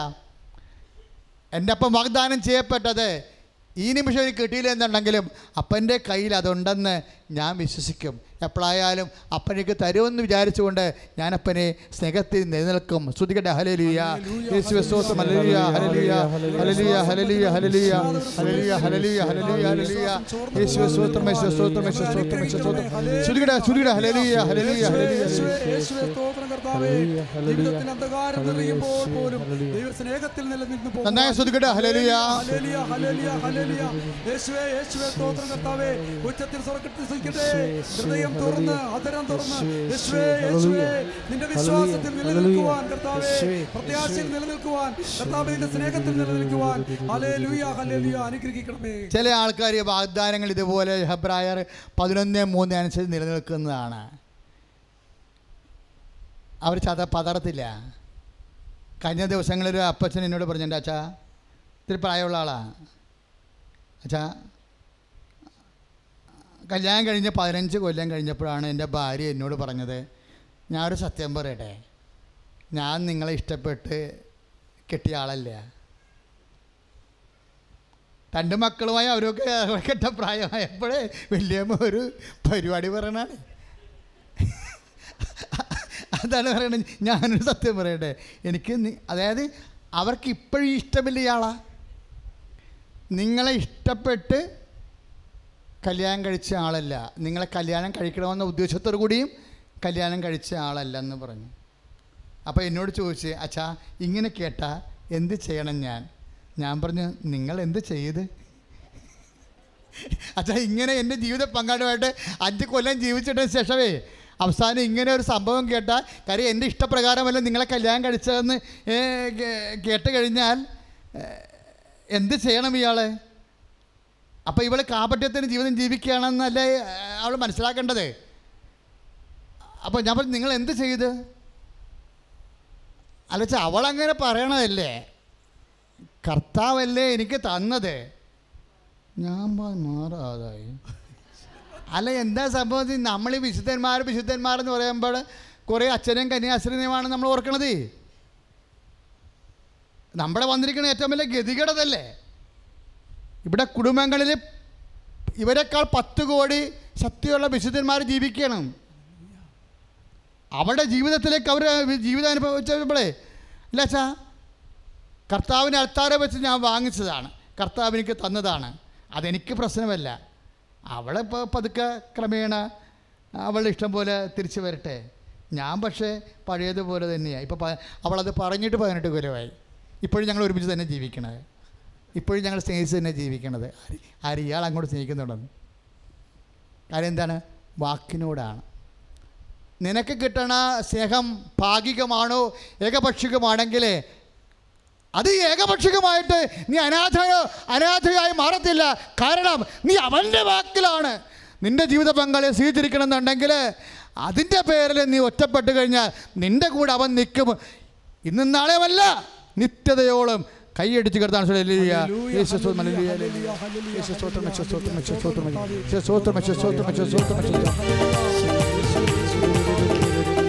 ഇന്നുമെന്റെ കൂടെയുണ്ട് കൂടെയുണ്ട് നാഥൻ, ഭയപ്പെടില്ല ഞാൻ ഭയപ്പെടില്ല.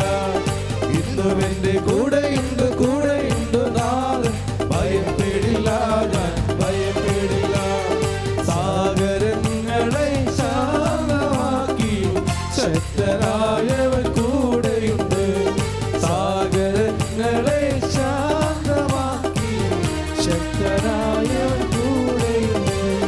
ഇന്നുമെന്റെ കൂടെയുണ്ട് കൂടെയുണ്ട് നാഥൻ, ഭയപ്പെടില്ല ഞാൻ ഭയപ്പെടില്ല. ഇന്നുമെന്റെ കൂടെയുണ്ട് കൂടെയുണ്ട് നാഥൻ, ഭയപ്പെടില്ല ഞാൻ ഭയപ്പെടില്ല. അതൊരു വചനത്തിന് വേണ്ടി ജീവിക്കണ രക്തസാക്ഷിയാണ്. അയാൾ രക്തസാക്ഷിയാണ്. ഒരു വചനത്തിന് വേണ്ടി ജീവിച്ച രക്തസാക്ഷിയാണ്. ഏത് വചനമാണ്? മർക്കോസ് 9:10.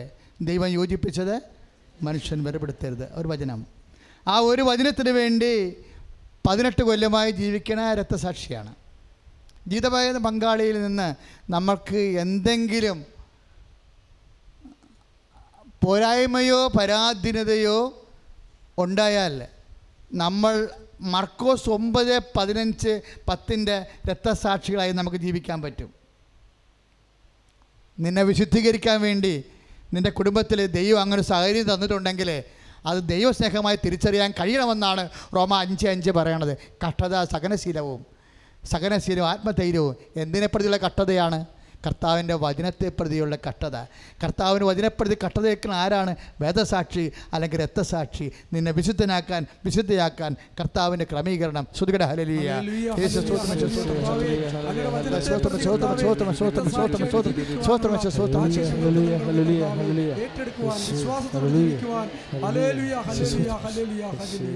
സന്തോഷത്തോടെ എല്ലാവരും എഴുന്നേറ്റ്. കർത്താവ് നിങ്ങളെ സുഖപ്പെടുത്താനും നിങ്ങളുടെ ബന്ധനങ്ങളെ അഴിക്കാനും പോകുന്ന സടുതി എഴുന്നേക്കട്ടെ. സാക്ഷ്യം കേട്ടതുപോലെ നിങ്ങൾക്കും അമ്മമാതാവ് പ്രത്യക്ഷപ്പെട്ട ജീവനുള്ള സ്വർഗീയമായി അൾത്താരെ കയറി ഒരു ദിവസം സാക്ഷ്യം പറയാൻ സാധിക്കും.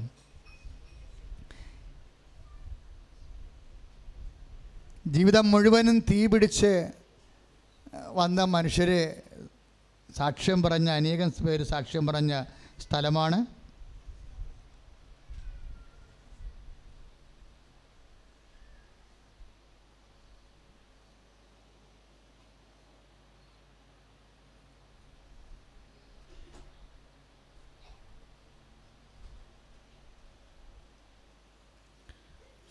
മക്കളെ സ്തുതിക്കട്ടെ. ഹല്ലേലൂയ. ഹല്ലേലൂയ ഹല്ലേലൂയ ഹല്ലേലൂയ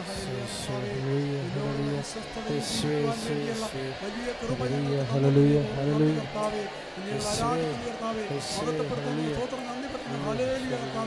ഇത്രയും സമയം കർത്താവേ നീ ഞങ്ങൾക്ക് നൽകിയ എല്ലാ പ്രബോധനങ്ങളെ ഓർത്തുകൊണ്ട് ജീവിതത്തിൽ കർത്താവേ ഒരു കാഴ്ചപ്പാട് തന്നതിനെ ഓർത്ത് കർത്താവേ വിശുദ്ധിയിൽ ജീവിക്കുവാൻ നിന്റെ വചനം പാലിച്ച് ജീവിക്കുവാൻ നിന്നോടൊപ്പം ജീവിക്കുവാൻ കർത്താവേ ഞങ്ങൾക്ക് വലിയ ഉത്ബോധനം കർത്താവേ സ്തോത്രം കർത്താവേ. ഹല്ലേലൂയ ഹല്ലേലൂയ ഹല്ലേലൂയ ഹല്ലേലൂയ യേശുവേ യേശുവേ ഹല്ലേലൂയ. അച്ഛൻ എല്ലാവർക്കും വേണ്ടി പ്രാർത്ഥിക്കാൻ പോവുകയാണ്. ഇത്രയും നേരം നമുക്ക് കർത്താവ് ഒരു തടവുമില്ലാതെ വചനങ്ങൾ വെളിപ്പെടുത്തി തന്നു. കർത്താവ് വചനം ജീവിത രീതിയിൽ വ്യാഖ്യാനിച്ച് തന്നു. നമ്മളത് പാലിക്കാൻ വേണ്ടി മനസ്സിൽ തീരുമാനം എടുത്തു. ദൈവത്തിൻ്റെ മകൻ മകളുമായി മാറി നിൽക്കുന്ന ഈ ഒരു അവസ്ഥയിലാണ് കർത്താവ് നമ്മൾ അനുഗ്രഹിക്കാൻ പോകുന്നത്. അച്ഛനോട് ചേർന്ന് പ്രാർത്ഥിക്കുക. കർത്താവായ ദൈവമേ, കർത്താവായ ദൈവമേ, ഞങ്ങൾക്ക് വേണ്ടി ക്രൂശിക്കപ്പെട്ടവനെ, ഞങ്ങൾക്ക് വേണ്ടി ക്രൂശിക്കപ്പെട്ടവനെ, ഞങ്ങൾക്ക് വേണ്ടി തിരുവിലാവിൽ മുറിവേറ്റവനെ, ഞങ്ങൾക്ക് വേണ്ടി തിരുവിലാവിൽ മുറിവേറ്റവനെ, ഞങ്ങൾക്ക് വേണ്ടി മുൾക്കിരീടം ചൂടിയവനെ, ഞങ്ങൾക്ക് വേണ്ടി മുൾക്കിരീടം ചൂടിയവനെ, ഞങ്ങൾ ഉടമ്പടിയിൽ വെച്ചിരിക്കുന്ന ഓരോ കാര്യങ്ങളും കർത്താവേ കരുണയോടെ ശ്രദ്ധിക്കണമേ. ഞങ്ങളുടെ ബാധ്യതകള്, സാമ്പത്തിക കടങ്ങള്, മാരക രോഗങ്ങള്, ജീവിത ദുരിതങ്ങള് കർത്താവേ ഇപ്പോൾ കരുണയോടെ കടാക്ഷിക്കണമേ. അമ്മേ, പരിശുദ്ധ അമ്മേ, ഈ നിമിഷം നിന്റെ മധ്യസ്ഥതയില് ഞങ്ങൾ ചെയ്ത എല്ലാ പ്രാർത്ഥനകളും പരിശുദ്ധ കുർബാനയിൽ ജീവനോടെ എഴുന്നള്ളിരിക്കുന്ന ഈശോയ്ക്ക് സമർപ്പിക്കണമേ. കർത്താവേ, ഈ ശുശ്രൂഷ ലൈവായി കൂടുന്ന വിദൂരതയിലുള്ള എല്ലാ മക്കളുടെയും എല്ലാ കണ്ണുനീരും പരിശുദ്ധ അമ്മേ ഇപ്പോഴേ ഈശോ ഏൽപ്പിക്കണമേ. ഞങ്ങൾക്കും ഒരു നാള് ഈ ആൾത്താരെ കയറി നിന്നെ മഹത്വപ്പെടുത്തുവാൻ ഞങ്ങളെ സുവിശേഷത്തിന്റെ സാക്ഷികളാക്കണമേ. സ്തുതിയുടെ ഹല്ലേലൂയ.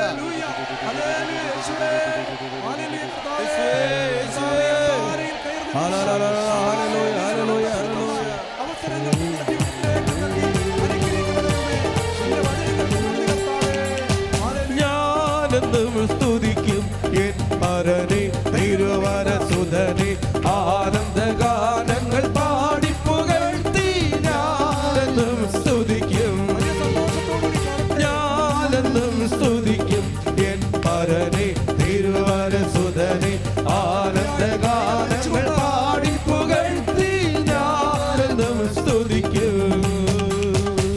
പരിശുദ്ധവന ദിവ്യകാരുണ്യത്തിന് മക്കളെ, നമ്മളിപ്പോൾ പ്രാർത്ഥിക്കാൻ പോകുന്നത് നെഞ്ചുവേദനക്കാർ, ഹാർട്ടിന് ബ്ലോക്കുള്ളവർ, കിഡ്നിയിൽ കല്ലുള്ളവർ, കിഡ്നി ഡാമേജ് ആയവർ, പാങ്ക്രിയാസിൽ കല്ലുള്ളവർ, കരൾ വേദനക്കാർ, ഈ മാരക രോഗികൾ ഇവിടെ വന്ന് സാക്ഷ്യം പറയണമെന്ന് ഈശോനോട് നിങ്ങൾ കണ്ണുനീരോടെ പ്രാർത്ഥിക്കണം. കർത്താവായ ദൈവമേ, ഒറ്റ ആളെ ഉള്ളു ഈശോയെ, കുഞ്ഞുങ്ങളെ നോക്കുവാനും കുടുംബം പുലർത്തുവാനും അങ്ങനെയുള്ള വ്യക്തികള് രോഗികളായാൽ ജീവിക്കാൻ മാർഗമില്ലാതെ ഒരാൾ മാത്രമേ ഉള്ളൂ കർത്താവേ. കുടുംബത്തെ നോക്കുവാൻ അപ്പനായാലും അമ്മയായാലും മാർഗരോഗികളെ, കരൾ വേദനക്കാരെ, ഹൃദയവേദനക്കാരെ, ഹൃദയ രോഗികളെ, കിഡ്നി രോഗികളെ യേശുവിന്റെ നാമത്തില് ഈ നിമിഷം സൗഖ്യം പ്രാപിക്കട്ടെ.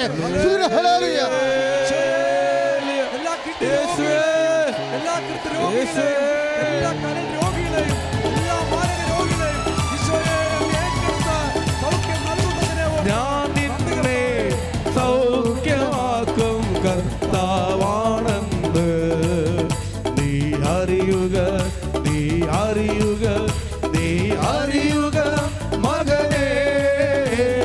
ഞാൻ നിന്നെ സൗഖ്യമാക്കും കർത്താവാണെന്ന് നീ അറിയുക, നീ അറിയുക, നീ അറിയുക മകളേ.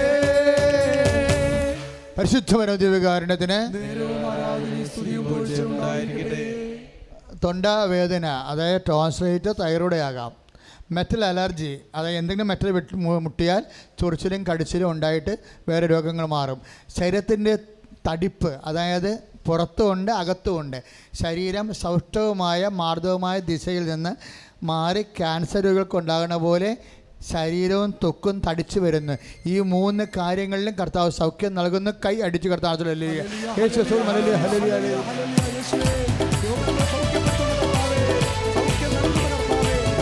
നിന്റെ രോഗങ്ങളെല്ലാം, നിന്റെ വേദനയെല്ലാം, നിന്റെ ഭാരങ്ങളെല്ലാം,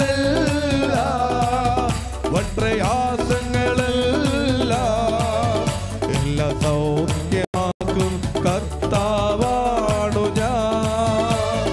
ഞാൻ നിന്നെ സൗഖ്യമാക്കും കർത്താവാണെന്ന് നീ അറിയുക, നീ അറിയുക, നീ അറിയുക മകനേ. കർത്താവായ ദൈവമേ, വൈവാഹിക തടസ്സങ്ങള്, മക്കളില്ലാത്ത അവസ്ഥകള്, ഭവനരഹിതര്, ഭവനം നിർമ്മിക്കാൻ സ്ഥലമില്ലാത്തവര്, ഭാഗ ഉടമ്പടി നടക്കാത്തവര്, വീടിരിപ്പ് സ്ഥലങ്ങള് കടത്തിലാകപ്പെട്ടവര്, യേശുവിന്റെ നാമത്തില് വിടുതൽ പ്രാപിക്കട്ടെ, ബന്ധങ്ങൾ അഴിയട്ടെ.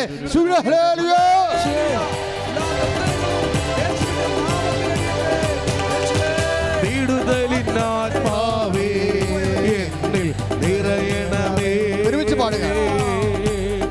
അഗ്നിതന്നഭിഷേകമായി എന്നിൽ പകരണമേ. വിടുതലിനാത്മാവേ എന്നിൽ നിറയണമേ. അഗ്നിതന്നഭിഷേകമായി എന്നിൽ പകരണമേ. പാവമെല്ലാം ചാമ്പലാക്കണമേ. കൃപയാൽ ജ്വലിപ്പിക്കണേ.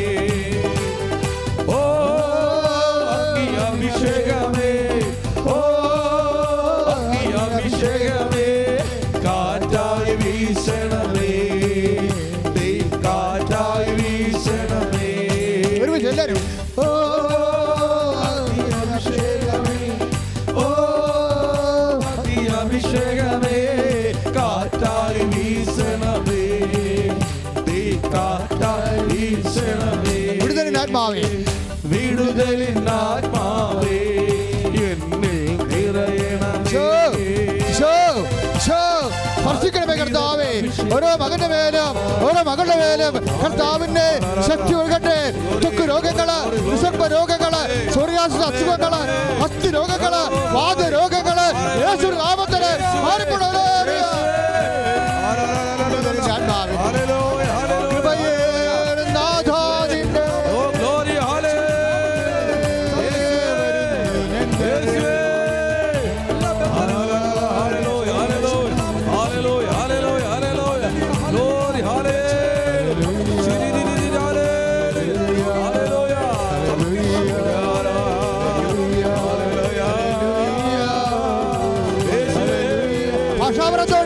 ഭാഷാപരത്തോടെ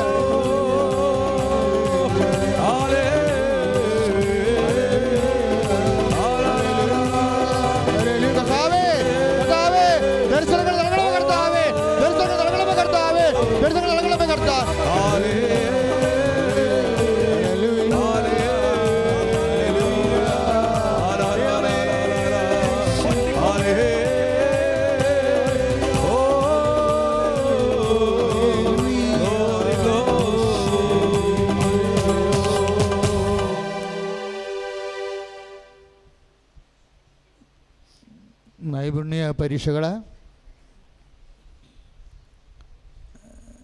ജോലി നഷ്ടപ്പെട്ടവർ,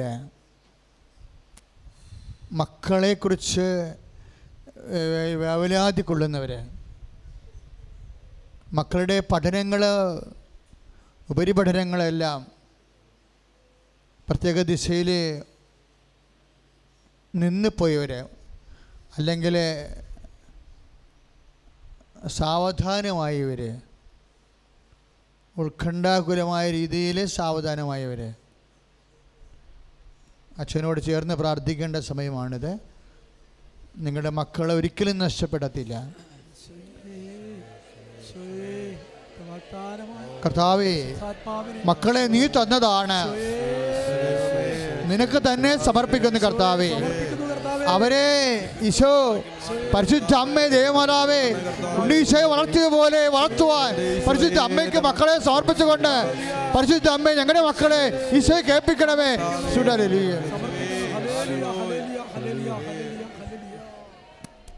കേസിലകപ്പെട്ടവര്, വീട് സ്ഥലവും വിൽക്കാൻ പറ്റാതെ ഇരിക്കുന്നവരെ, വിൽക്കാൻ മനസ്സില്ലാതെ ഇരിക്കുകയും വിറ്റാലെ കടം തീരുമെന്നുള്ള അവസ്ഥയിൽ നിൽക്കുന്നവർക്ക് സംരക്ഷണം ലഭിക്കാൻ വേണ്ടി ഇപ്പോഴും പ്രാർത്ഥിച്ചുകൊണ്ടിരിക്കുന്നു. ഇപ്പോഴിങ്ങനെ പ്രാർത്ഥിച്ചുകൊണ്ടിരിക്കുന്ന സമയത്ത് വൃഷ്ണസഞ്ചികളിലെ നീരും രോഗമുള്ള വ്യക്തിയെ കർത്താവ് സുഖപ്പെടുന്നതായിട്ട് കാണിച്ചു തരുന്നു.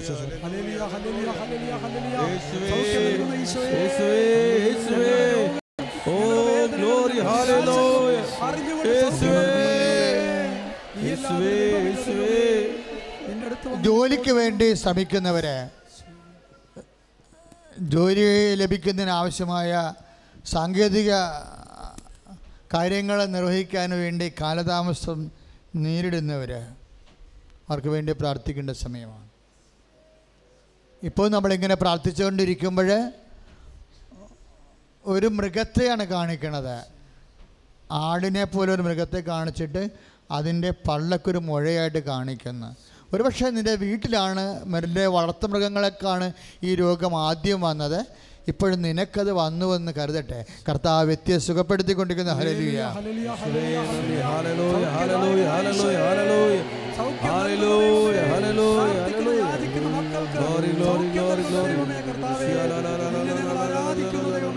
കർത്താവ് കണ്ണുകളെ സുഖപ്പെടുത്തുന്നു.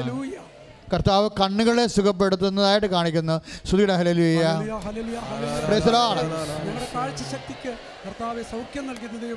കർത്താവ് സുഖപ്പെടുത്തുന്ന ബ്രസ്റ്റുകളെ, അതായത് ഇടത് ബ്രസ്റ്റ്, രോഗാതുരമായ ഇടത് ബ്രസ്റ്റിനെ ഈശോ സുഖപ്പെടുത്തുന്നു. സ്തുതിയുടെ ഹല്ലേലൂയ.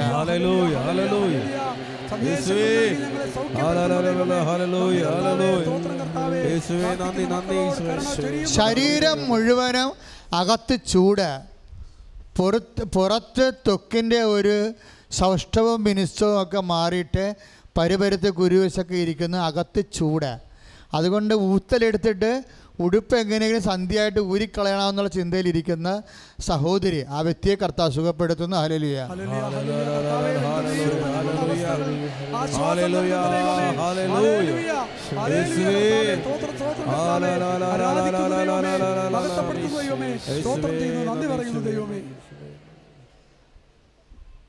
വ്യക്തിപരമായിട്ട് പ്രാർത്ഥിക്കേണ്ട സമയമാണിത്. ഉടമ്പടി വെക്കാത്ത സഹോദരങ്ങൾ, ഉടമ്പടി ചെയ്യാത്തവർക്കും ഇപ്പോഴ് അവരുടെ സങ്കടങ്ങൾ പരിശുദ്ധ അമ്മ വഴി ഈശോയ്ക്ക് സമർപ്പിക്കേണ്ട മൗന സമയമാണിത്. അല്പം കഴിയുമ്പോൾ ആശീർവാദമാണ്. ഏറ്റവും വലിയ സമയമാണിത്. വ്യക്തിപരമായും മൗനമായി പ്രാർത്ഥിക്കട്ടെ. അച്ഛൻ പ്രാർത്ഥിച്ച വിഷയങ്ങൾ പ്രാർത്ഥിക്കരുത്. പ്രാർത്ഥിക്കാത്ത വിഷയങ്ങൾ, നിൻ്റെ ജീവിതത്തിൽ എന്തെങ്കിലും വിഷയങ്ങൾ വിട്ടുപോയിട്ടുണ്ടെങ്കിൽ ഇപ്പോഴും ഓർക്കാവുന്നതാണ്.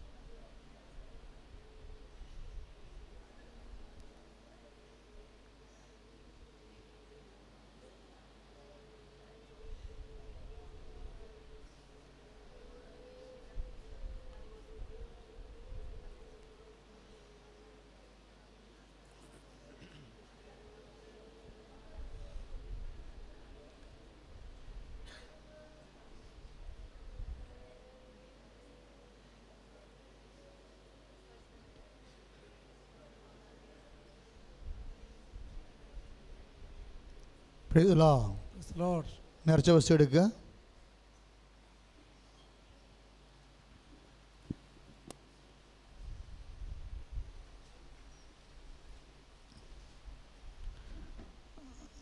കൃപാസനത്തിൻ്റെ നേർച്ച വസ്തു അറിയാമല്ലോ. ഇന്ന് ഒക്ടോബർ മാസത്തെ അവസാനത്തെ പ്രാർത്ഥനയാണ്. നിങ്ങൾ ഉടമ്പടി പുതുക്കിയതാണെങ്കിൽ പോലും കൗൺസിലിംഗ് വരുമ്പോൾ ചിലപ്പോൾ സെപ്റ്റംബർ മാസം പുതുക്കിയതായിരിക്കാം. പക്ഷേ നിങ്ങൾ കാർഡ് കാണിക്കാൻ പോകുന്നത് കൗൺസിലിംഗ് വരുന്നത് ചിലപ്പോഴും ഒക്ടോബറിൽ അവസാനമോ നവംബറിലോ ആകാം. അപ്പോഴും ഒക്ടോബറിലെ കാർഡ് ചോദിക്കും. കാര്യം ഉടമ്പടി 1 കൊല്ലത്തേക്കാണ്, 3 മാസത്തേക്കല്ല. ഒക്ടോബറിലെ കാർഡ് ചോദിക്കും നിങ്ങളുടെയൊക്കെ. അപ്പം അതുകൊണ്ട് പത്രം മേടിച്ച് പ്രേക്ഷിത പ്രവർത്തനം മറന്നു പോകരുത്. പ്രേക്ഷിത പ്രവർത്തനം മുടങ്ങിയ കരുതുന്നത് കാരുണ്യ പ്രവൃത്തി മുടങ്ങിയെന്നാണ്. 25 പത്രമാണെങ്കിലും ആ കാർഡ് ഉണ്ടാകണം ഒക്ടോബർ മാസത്തിൽ. ഇപ്പോഴാകപ്പാടെ പ്രളയം ബാധിച്ച കാലത്ത് ആഗസ്റ്റ് മാസത്തിലെ കാർഡിന് മാത്രമേ ഒരു എക്സെപ്ഷൻ ഇവിടെ കൊടുത്തിട്ടുള്ളൂ. അതും പ്രളയമില്ലാത്ത സ്ഥലത്ത് ആൾക്കാർ വന്ന ആ എക്സെപ്ഷൻ കിട്ടത്തില്ല. പ്രളയമുള്ള സ്ഥലങ്ങളെല്ലാം കൃപാസനത്തിന് നന്നായിട്ട് അറിയാം എവിടെയാണ് പ്രളയമുണ്ട്. അത് കാര്യം നമ്മുടെ ഇവിടെ എല്ലാം പ്രവർത്തിക്കാൻ പോയതാണ് നമ്മുടെ പ്രവർത്തകർ. അപ്പോൾ പ്രളയം എവിടെയാണ് ഉണ്ടായതെന്ന് നമുക്കറിയാം. അവിടെയുള്ള എന്ന് പറഞ്ഞാൽ അംഗീകരിക്കും. പ്രളയമില്ലാത്ത സ്ഥലത്തിൽ അത് അംഗീകരിക്കത്തില്ല. അത്രയും സ്ട്രിക്റ്റാണ് ആ വിഷയം. ഇപ്പോഴത്തെ നിങ്ങൾക്ക് കാര്യങ്ങൾ അറിയാമല്ലോ.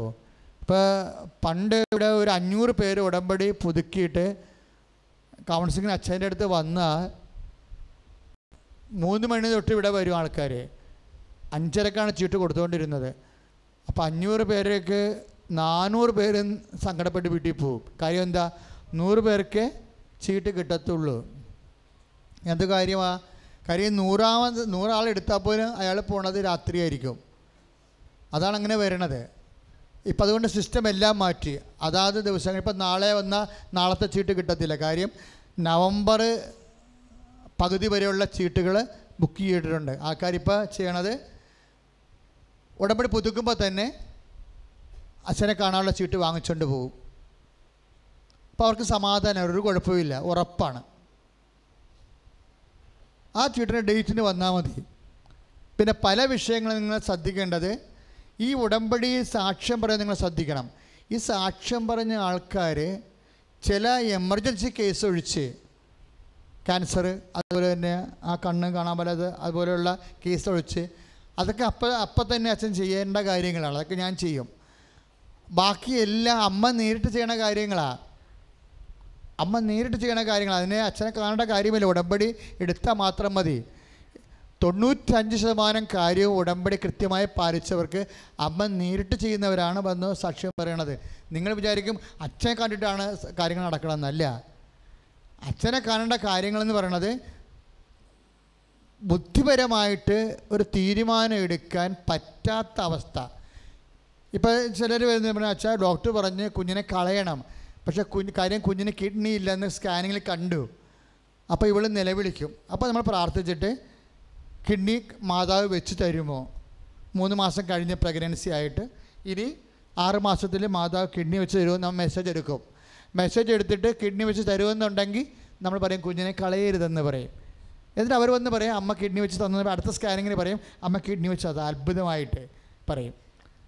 അപ്പോൾ അതിന് അങ്ങനെയുള്ള ക്രൂഷ്യൽ ടൈമിനാണ് നമ്മൾ ചില സമയത്ത് പറമ്പ് വിൽക്കണം.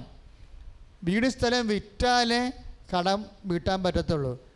വേറെ മാർഗ്ഗം ഒന്നുമില്ല. ഇപ്പോൾ മാർഗ്ഗം ഉണ്ടോ എന്നറിയാനാണ് നമ്മൾ മെസ്സേജ് എടുക്കുന്നത്. അതാണ് എൻ്റെ രീതി എന്ന് പറയണത്. അപ്പം അതെല്ലാം നിങ്ങൾ പേപ്പറെല്ലാം പക്കയാണ്. നിങ്ങൾ കൃത്യമായിട്ട് ധ്യാനം പ്രാർത്ഥന മുടങ്ങാത്തവരാണ് എന്നുണ്ടെങ്കിൽ 1 സെക്കൻഡൊക്കെ 1 മിനിറ്റൊക്കെ കൊണ്ട് കാര്യങ്ങൾ ശരിയാവും. 1 മിനിറ്റ് എന്നോട് കാര്യം പറയാൻ, 1 മിനിറ്റ് അച്ഛൻ പ്രാർത്ഥിക്കാൻ, അത്രയേ ഉള്ളൂ കാര്യങ്ങൾ. കുറേ കോംപ്ലിക്കേറ്റഡ് വിഷയം വരുമ്പോഴാണ് ഇത്തിരി സമയം എടുക്കുന്നത്. പക്ഷേ എൻ്റെ അടുത്ത് വന്നിരുന്നവർക്കെല്ലാം 5-6 പ്രശ്നങ്ങളുണ്ടാകും കോംപ്ലിക്കേഷൻ. അപ്പം അത് പെട്ടെന്നൊന്നും നടക്കത്തില്ല. കാര്യം എന്ന് വെച്ച് കഴിഞ്ഞാൽ പരമാവധി ഒത്തിരി കോംപ്ലിക്കേറ്റഡ് ആൾക്കാർ ആ പ്രാർത്ഥന എല്ലാം കൂടി കറക്റ്റ് ചെയ്ത് നിൽക്കണം. തന്നെ ഇപ്പോൾ ഇവിടെ തിരക്ക് ഇല്ല. കാര്യം വെച്ച് കഴിഞ്ഞാൽ എങ്ങനെയായാലും 60 ചീട്ട് ഞങ്ങൾ മുൻകൂർ കൊടുക്കും. നിങ്ങളുടെ പേപ്പർ ഓക്കെ ആണെങ്കിൽ 60 ചീട്ട് ഞങ്ങൾ ഇഷ്യൂ ചെയ്യും. ഓരോ പ്രാവശ്യവും ഓരോ ദിവസത്തേക്ക് മുൻകൂർ. പിന്നെ 10 ചീട്ട് കൂടി എടുക്കാൻ പറ്റത്തുള്ളൂ. കാര്യം 70ാമത്തെ ചീട്ട് പോകുമ്പോൾ രാത്രി ആകുന്നുണ്ട്. മാക്സിമം 10 എടുക്കാൻ പറ്റത്തുള്ളൂ. അപ്പം അതുകൊണ്ട് തന്നെ അന്നന്ന് വന്നാൽ കിട്ടത്തുമില്ല. അപ്പം നിങ്ങൾ മുൻകൂർ രജിസ്റ്റർ ചെയ്യണം.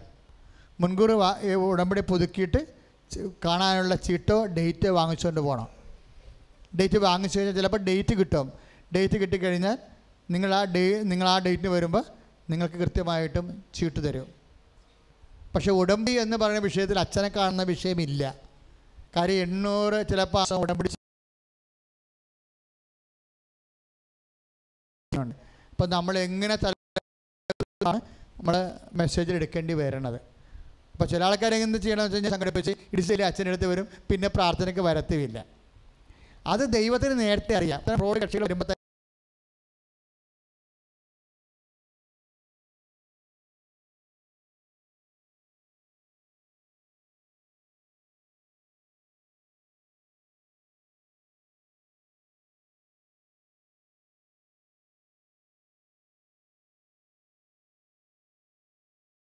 കാണാൻ വേണ്ടി അപ്പം തന്നെ ക്യാൻസൽ ചെയ്തു.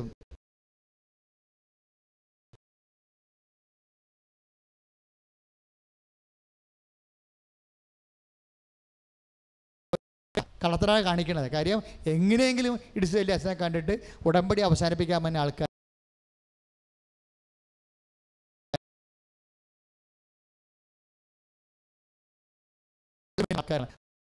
കൊല്ലക്കാണ് ഉടമ്പടി ചെയ്തിരിക്കണത്. അപ്പം ആ പ്രാർത്ഥന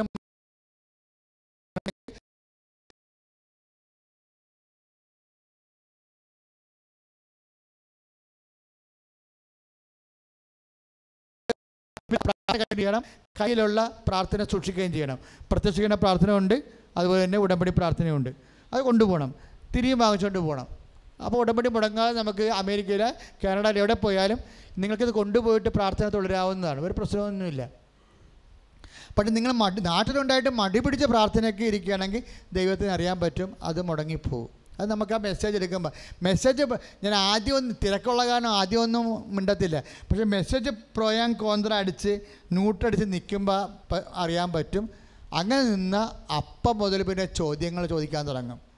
സൽപ്രവൃത്തി എന്താണ് ചെയ്തത്, ഏത് വചനം വായിച്ചത്. അപ്പോൾ വചനം വായിക്കണമെന്ന് ചോദിക്കാൻ പറയുമ്പോൾ ആൾക്കാർ ചോദിക്കും സങ്കീർത്തനമാണ്. അതായത് ഇവിടുത്തെ ഹൈന്ദവ സഹോദരങ്ങൾ വരെ വചനം കൃത്യമായിട്ട് പറയും. അപ്പോഴും ക്രിസ്ത്യാനി പറയത്തില്ല. അതിൻ്റെ അർത്ഥം ആ വചനം നോക്കിയിട്ട് തന്നെ മാസങ്ങളായി പഴയതുപോലെ ഇപ്പോഴും അരമണിക്കൂർ വചനം വായന ഉണ്ടല്ലോ. അവിടെയൊക്കെ വരുമ്പോൾ നമുക്കറിയാൻ പറ്റും. അവർ പറയും കണ്ണ് കാണാൻ പാടില്ലെന്ന് പറയും. എന്താ ഞാൻ പറഞ്ഞത്, കണ്ണ് കാണാൻ പാടില്ലെങ്കിൽ കണ്ണ് കാണാവുന്നവരെടുത്ത് കൊണ്ട് വായിപ്പിക്കണമെന്ന് പറഞ്ഞിട്ടുണ്ട്. അല്ല, കണ്ണ് കാണാൻ പാടില്ലാതെ ആനുകൂല്യമായിട്ടിരിക്കാൻ പറ്റത്തില്ല. വചനമാണ്. വചനം കേൾക്കുക, പാലിക്കുക ആണ് ഉടമ്പടിയുടെ പ്രധാനപ്പെട്ട മർമ്മമെന്ന് പറയണത്. അതൊന്നുമില്ലാതെ വെറുതെ യൂദാസ് പുണ്യാളൻ്റെ പെട്ടിൽ അപേക്ഷ ഇട്ട പോലെ വീട്ടിൽ പോയിരുന്നേച്ചും പേപ്പർ പിടിച്ചുകൊണ്ട് വരുമ്പോഴാണ് പ്രശ്നം ഉണ്ടാകുന്നത്. ഇവിടെയാണെങ്കിൽ ഒരു കോംപ്രമൈസില്ല, 4 പേരെ നിർത്തിയിരിക്കുന്നത് പേപ്പർ ചെക്ക് ചെയ്യാൻ വേണ്ടി. കാരണം ഇത്രയും പ്രശ്നങ്ങൾ കിടക്കുമ്പോൾ സത്യസന്ധമായ കാര്യം മാത്രമേ കൃപാസനം എടുക്കത്തുള്ളൂ. അപ്പം അതുകൊണ്ട് വളരെ ശ്രദ്ധിക്കണം. എപ്പോഴായാലും നിങ്ങൾക്കൊരു വിഷയം എപ്പോഴായാലും ഉണ്ടാകുമ്പോൾ ഈ പേപ്പർ അച്ഛനെ കാണിക്കണമല്ലോ. അപ്പോൾ അതിനിടയ്ക്ക് ഇപ്പോൾ ഇന്നലെ തന്നെ ട്രിവാൻഡ്രത്ത് വന്ന ആൾക്കാർ തിരിച്ചുപോയി. 2 പ്രാർത്ഥന മുടക്കമുള്ളവരാണ് തിരിച്ചു പോയിരിക്കുന്നത്. 2 പ്രാർത്ഥന മുടക്കമുണ്ട് അവർക്ക്. ഉടമ്പടി പുതുക്കിയതാണ് അവർ, പക്ഷേ പിന്നീട് പ്രാർത്ഥനയ്ക്ക് വന്നില്ല. അപ്പോൾ ഉടമ്പടി എടുക്കുമ്പോൾ, കാരണം കൃപാസന ഉടമ്പടി രീതി അനുസരിച്ച് അമ്മ തന്ന പ്രാർത്ഥനയാണ്. ഞാൻ 32 കൊല്ലമായ ശുശ്രൂഷ തുടങ്ങിയിട്ട് ഉടമ്പടി എന്ന് പറയുമ്പോൾ 10നേക്കാൾ 90 ഇരട്ടി ആയിട്ടാണ് അമ്മ അനുഗ്രഹിക്കുന്നത്. അത്രയും ജനങ്ങൾ വിശുദ്ധീകരിക്കുകയും സാക്ഷികളാകുകയും ചെയ്യുന്നുണ്ട്. അങ്ങനെയുള്ള ഉദ്ദേശമുള്ളവർ മാത്രമേ ഇത് ചെയ്താൽ മതി. അല്ലാത്തവരെ നമ്മൾ കാണേണ്ട കാര്യമില്ല, സമയം അവർക്ക് വേണ്ടി വേസ്റ്റ് ചെയ്യേണ്ട ഒരു വിഷയമില്ല.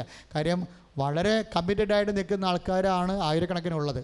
അപ്പോൾ നിങ്ങൾ അതനുസരിച്ച് വേണ്ടി പൊട്ടങ്ങൾ കളിക്കാൻ നിൽക്കരുതെന്നാണ് എൻ്റെ പറഞ്ഞതിൻ്റെ അർത്ഥം. കാര്യം ഇത് വിശ്വാസം കുറവുള്ളവരോ പരീക്ഷിക്കാൻ വേണ്ടി വന്ന ആൾക്കാരോ ആണ് ഈ വാദപ്പനി കാണിക്കുന്നത്. ആ വാദപ്പനിക്ക് പറ്റിയ പാരാസെറ്റമോൾ ഇല്ല, അത് പുറത്ത് നോക്കിയാൽ മതി.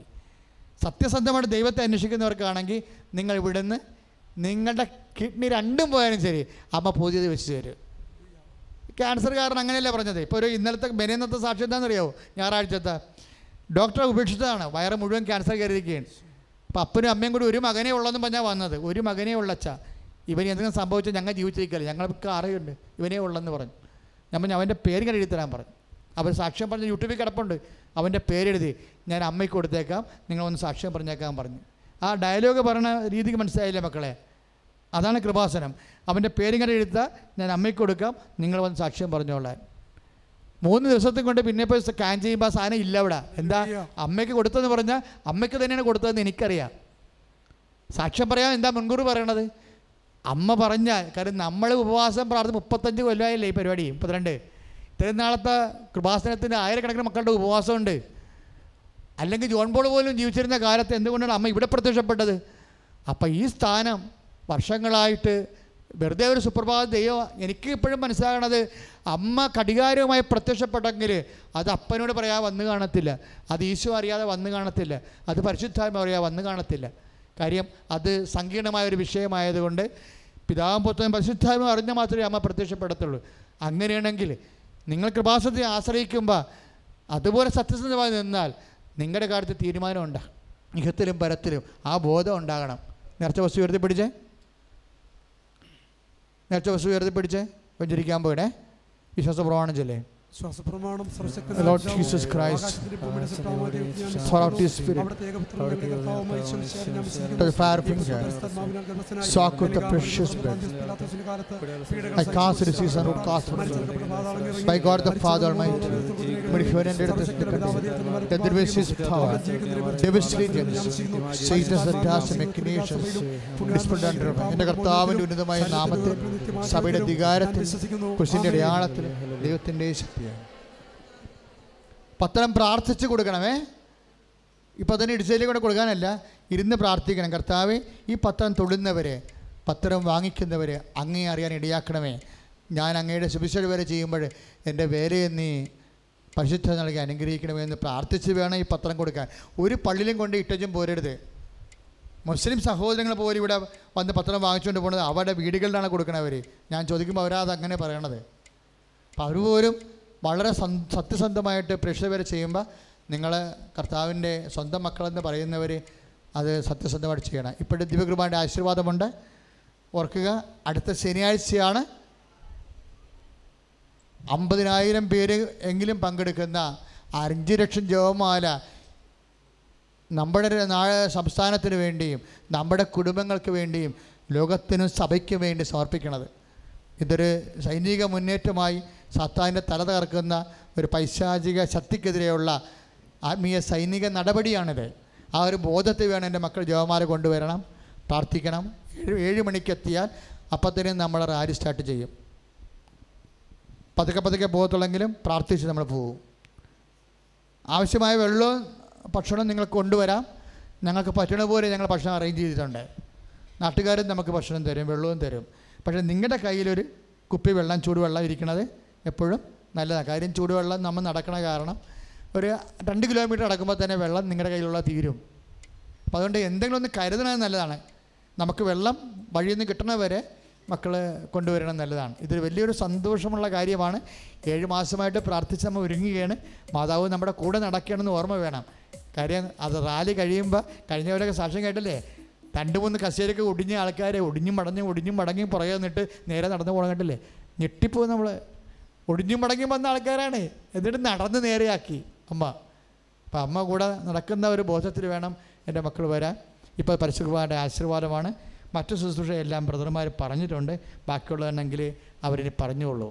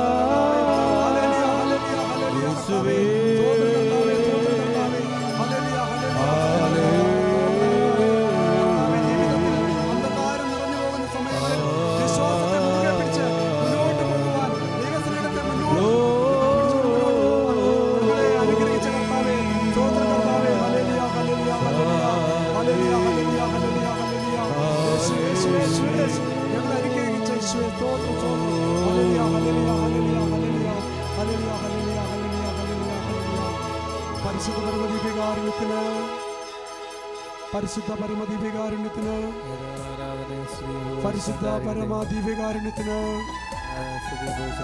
പരിശുദ്ധ പരമദിവ്യകാരുണ്യത്തിന്. ദിവ്യകാരുണ്യമേ വന്ദൻ, പരിശുദ്ധ കാരുണ്യമേ വന്ദനം. ആരാധന നിനക്ക് കീഴ, സ്തുതി അരുളിടാം പരനേ. ദിവ്യകാരുണ്യമേ വന്ദൻ, പരിശുദ്ധ കാരുണ്യമേ വന്ദൻ. ആരാധന നിനക്ക് കീഴ, സ്തുതി അരുളിടാം പരനേ. ദിവ്യകാരുണ്യമേ വന്ദൻ, പരിശുദ്ധ കാരുണ്യമേ വന്ദൻ. ആരാധന നിനക്ക് കീഴ, സ്തുതി അരുളിടാം പരനേ. മക്കളെ, ഷാലോമിലെ ശ്രദ്ധിക്കുക. ഷാലോമിലെ നമ്മുടെ ഉടമ്പടി ധ്യാനത്തിന് അമ്മ നേരിട്ട് പ്രവർത്തിക്കാൻ തുടങ്ങിയിട്ടുണ്ട്.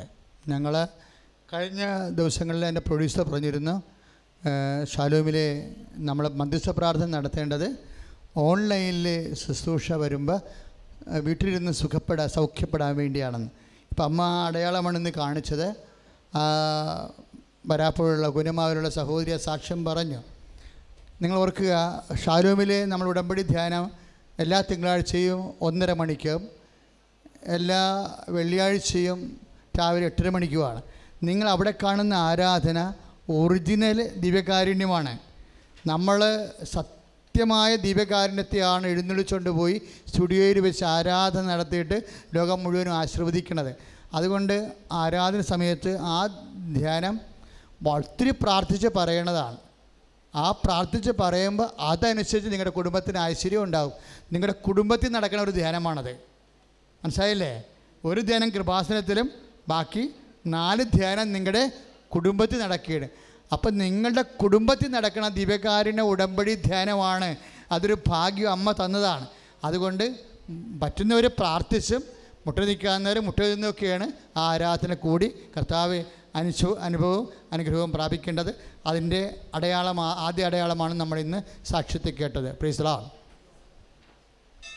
പരിശുദ്ധ പരമദിവ്യകാരുണ്യത്തിന്, പരിശുദ്ധ പരമദിവ്യകാരുണ്യത്തിന്, പരിശുദ്ധ പരമദിവ്യകാരുണ്യത്തിന്, പരിശുദ്ധ പരമദിവ്യകാരുണ്യത്തിന്, പരിശുദ്ധ പരമദിവ്യകാരുണ്യത്തിന്.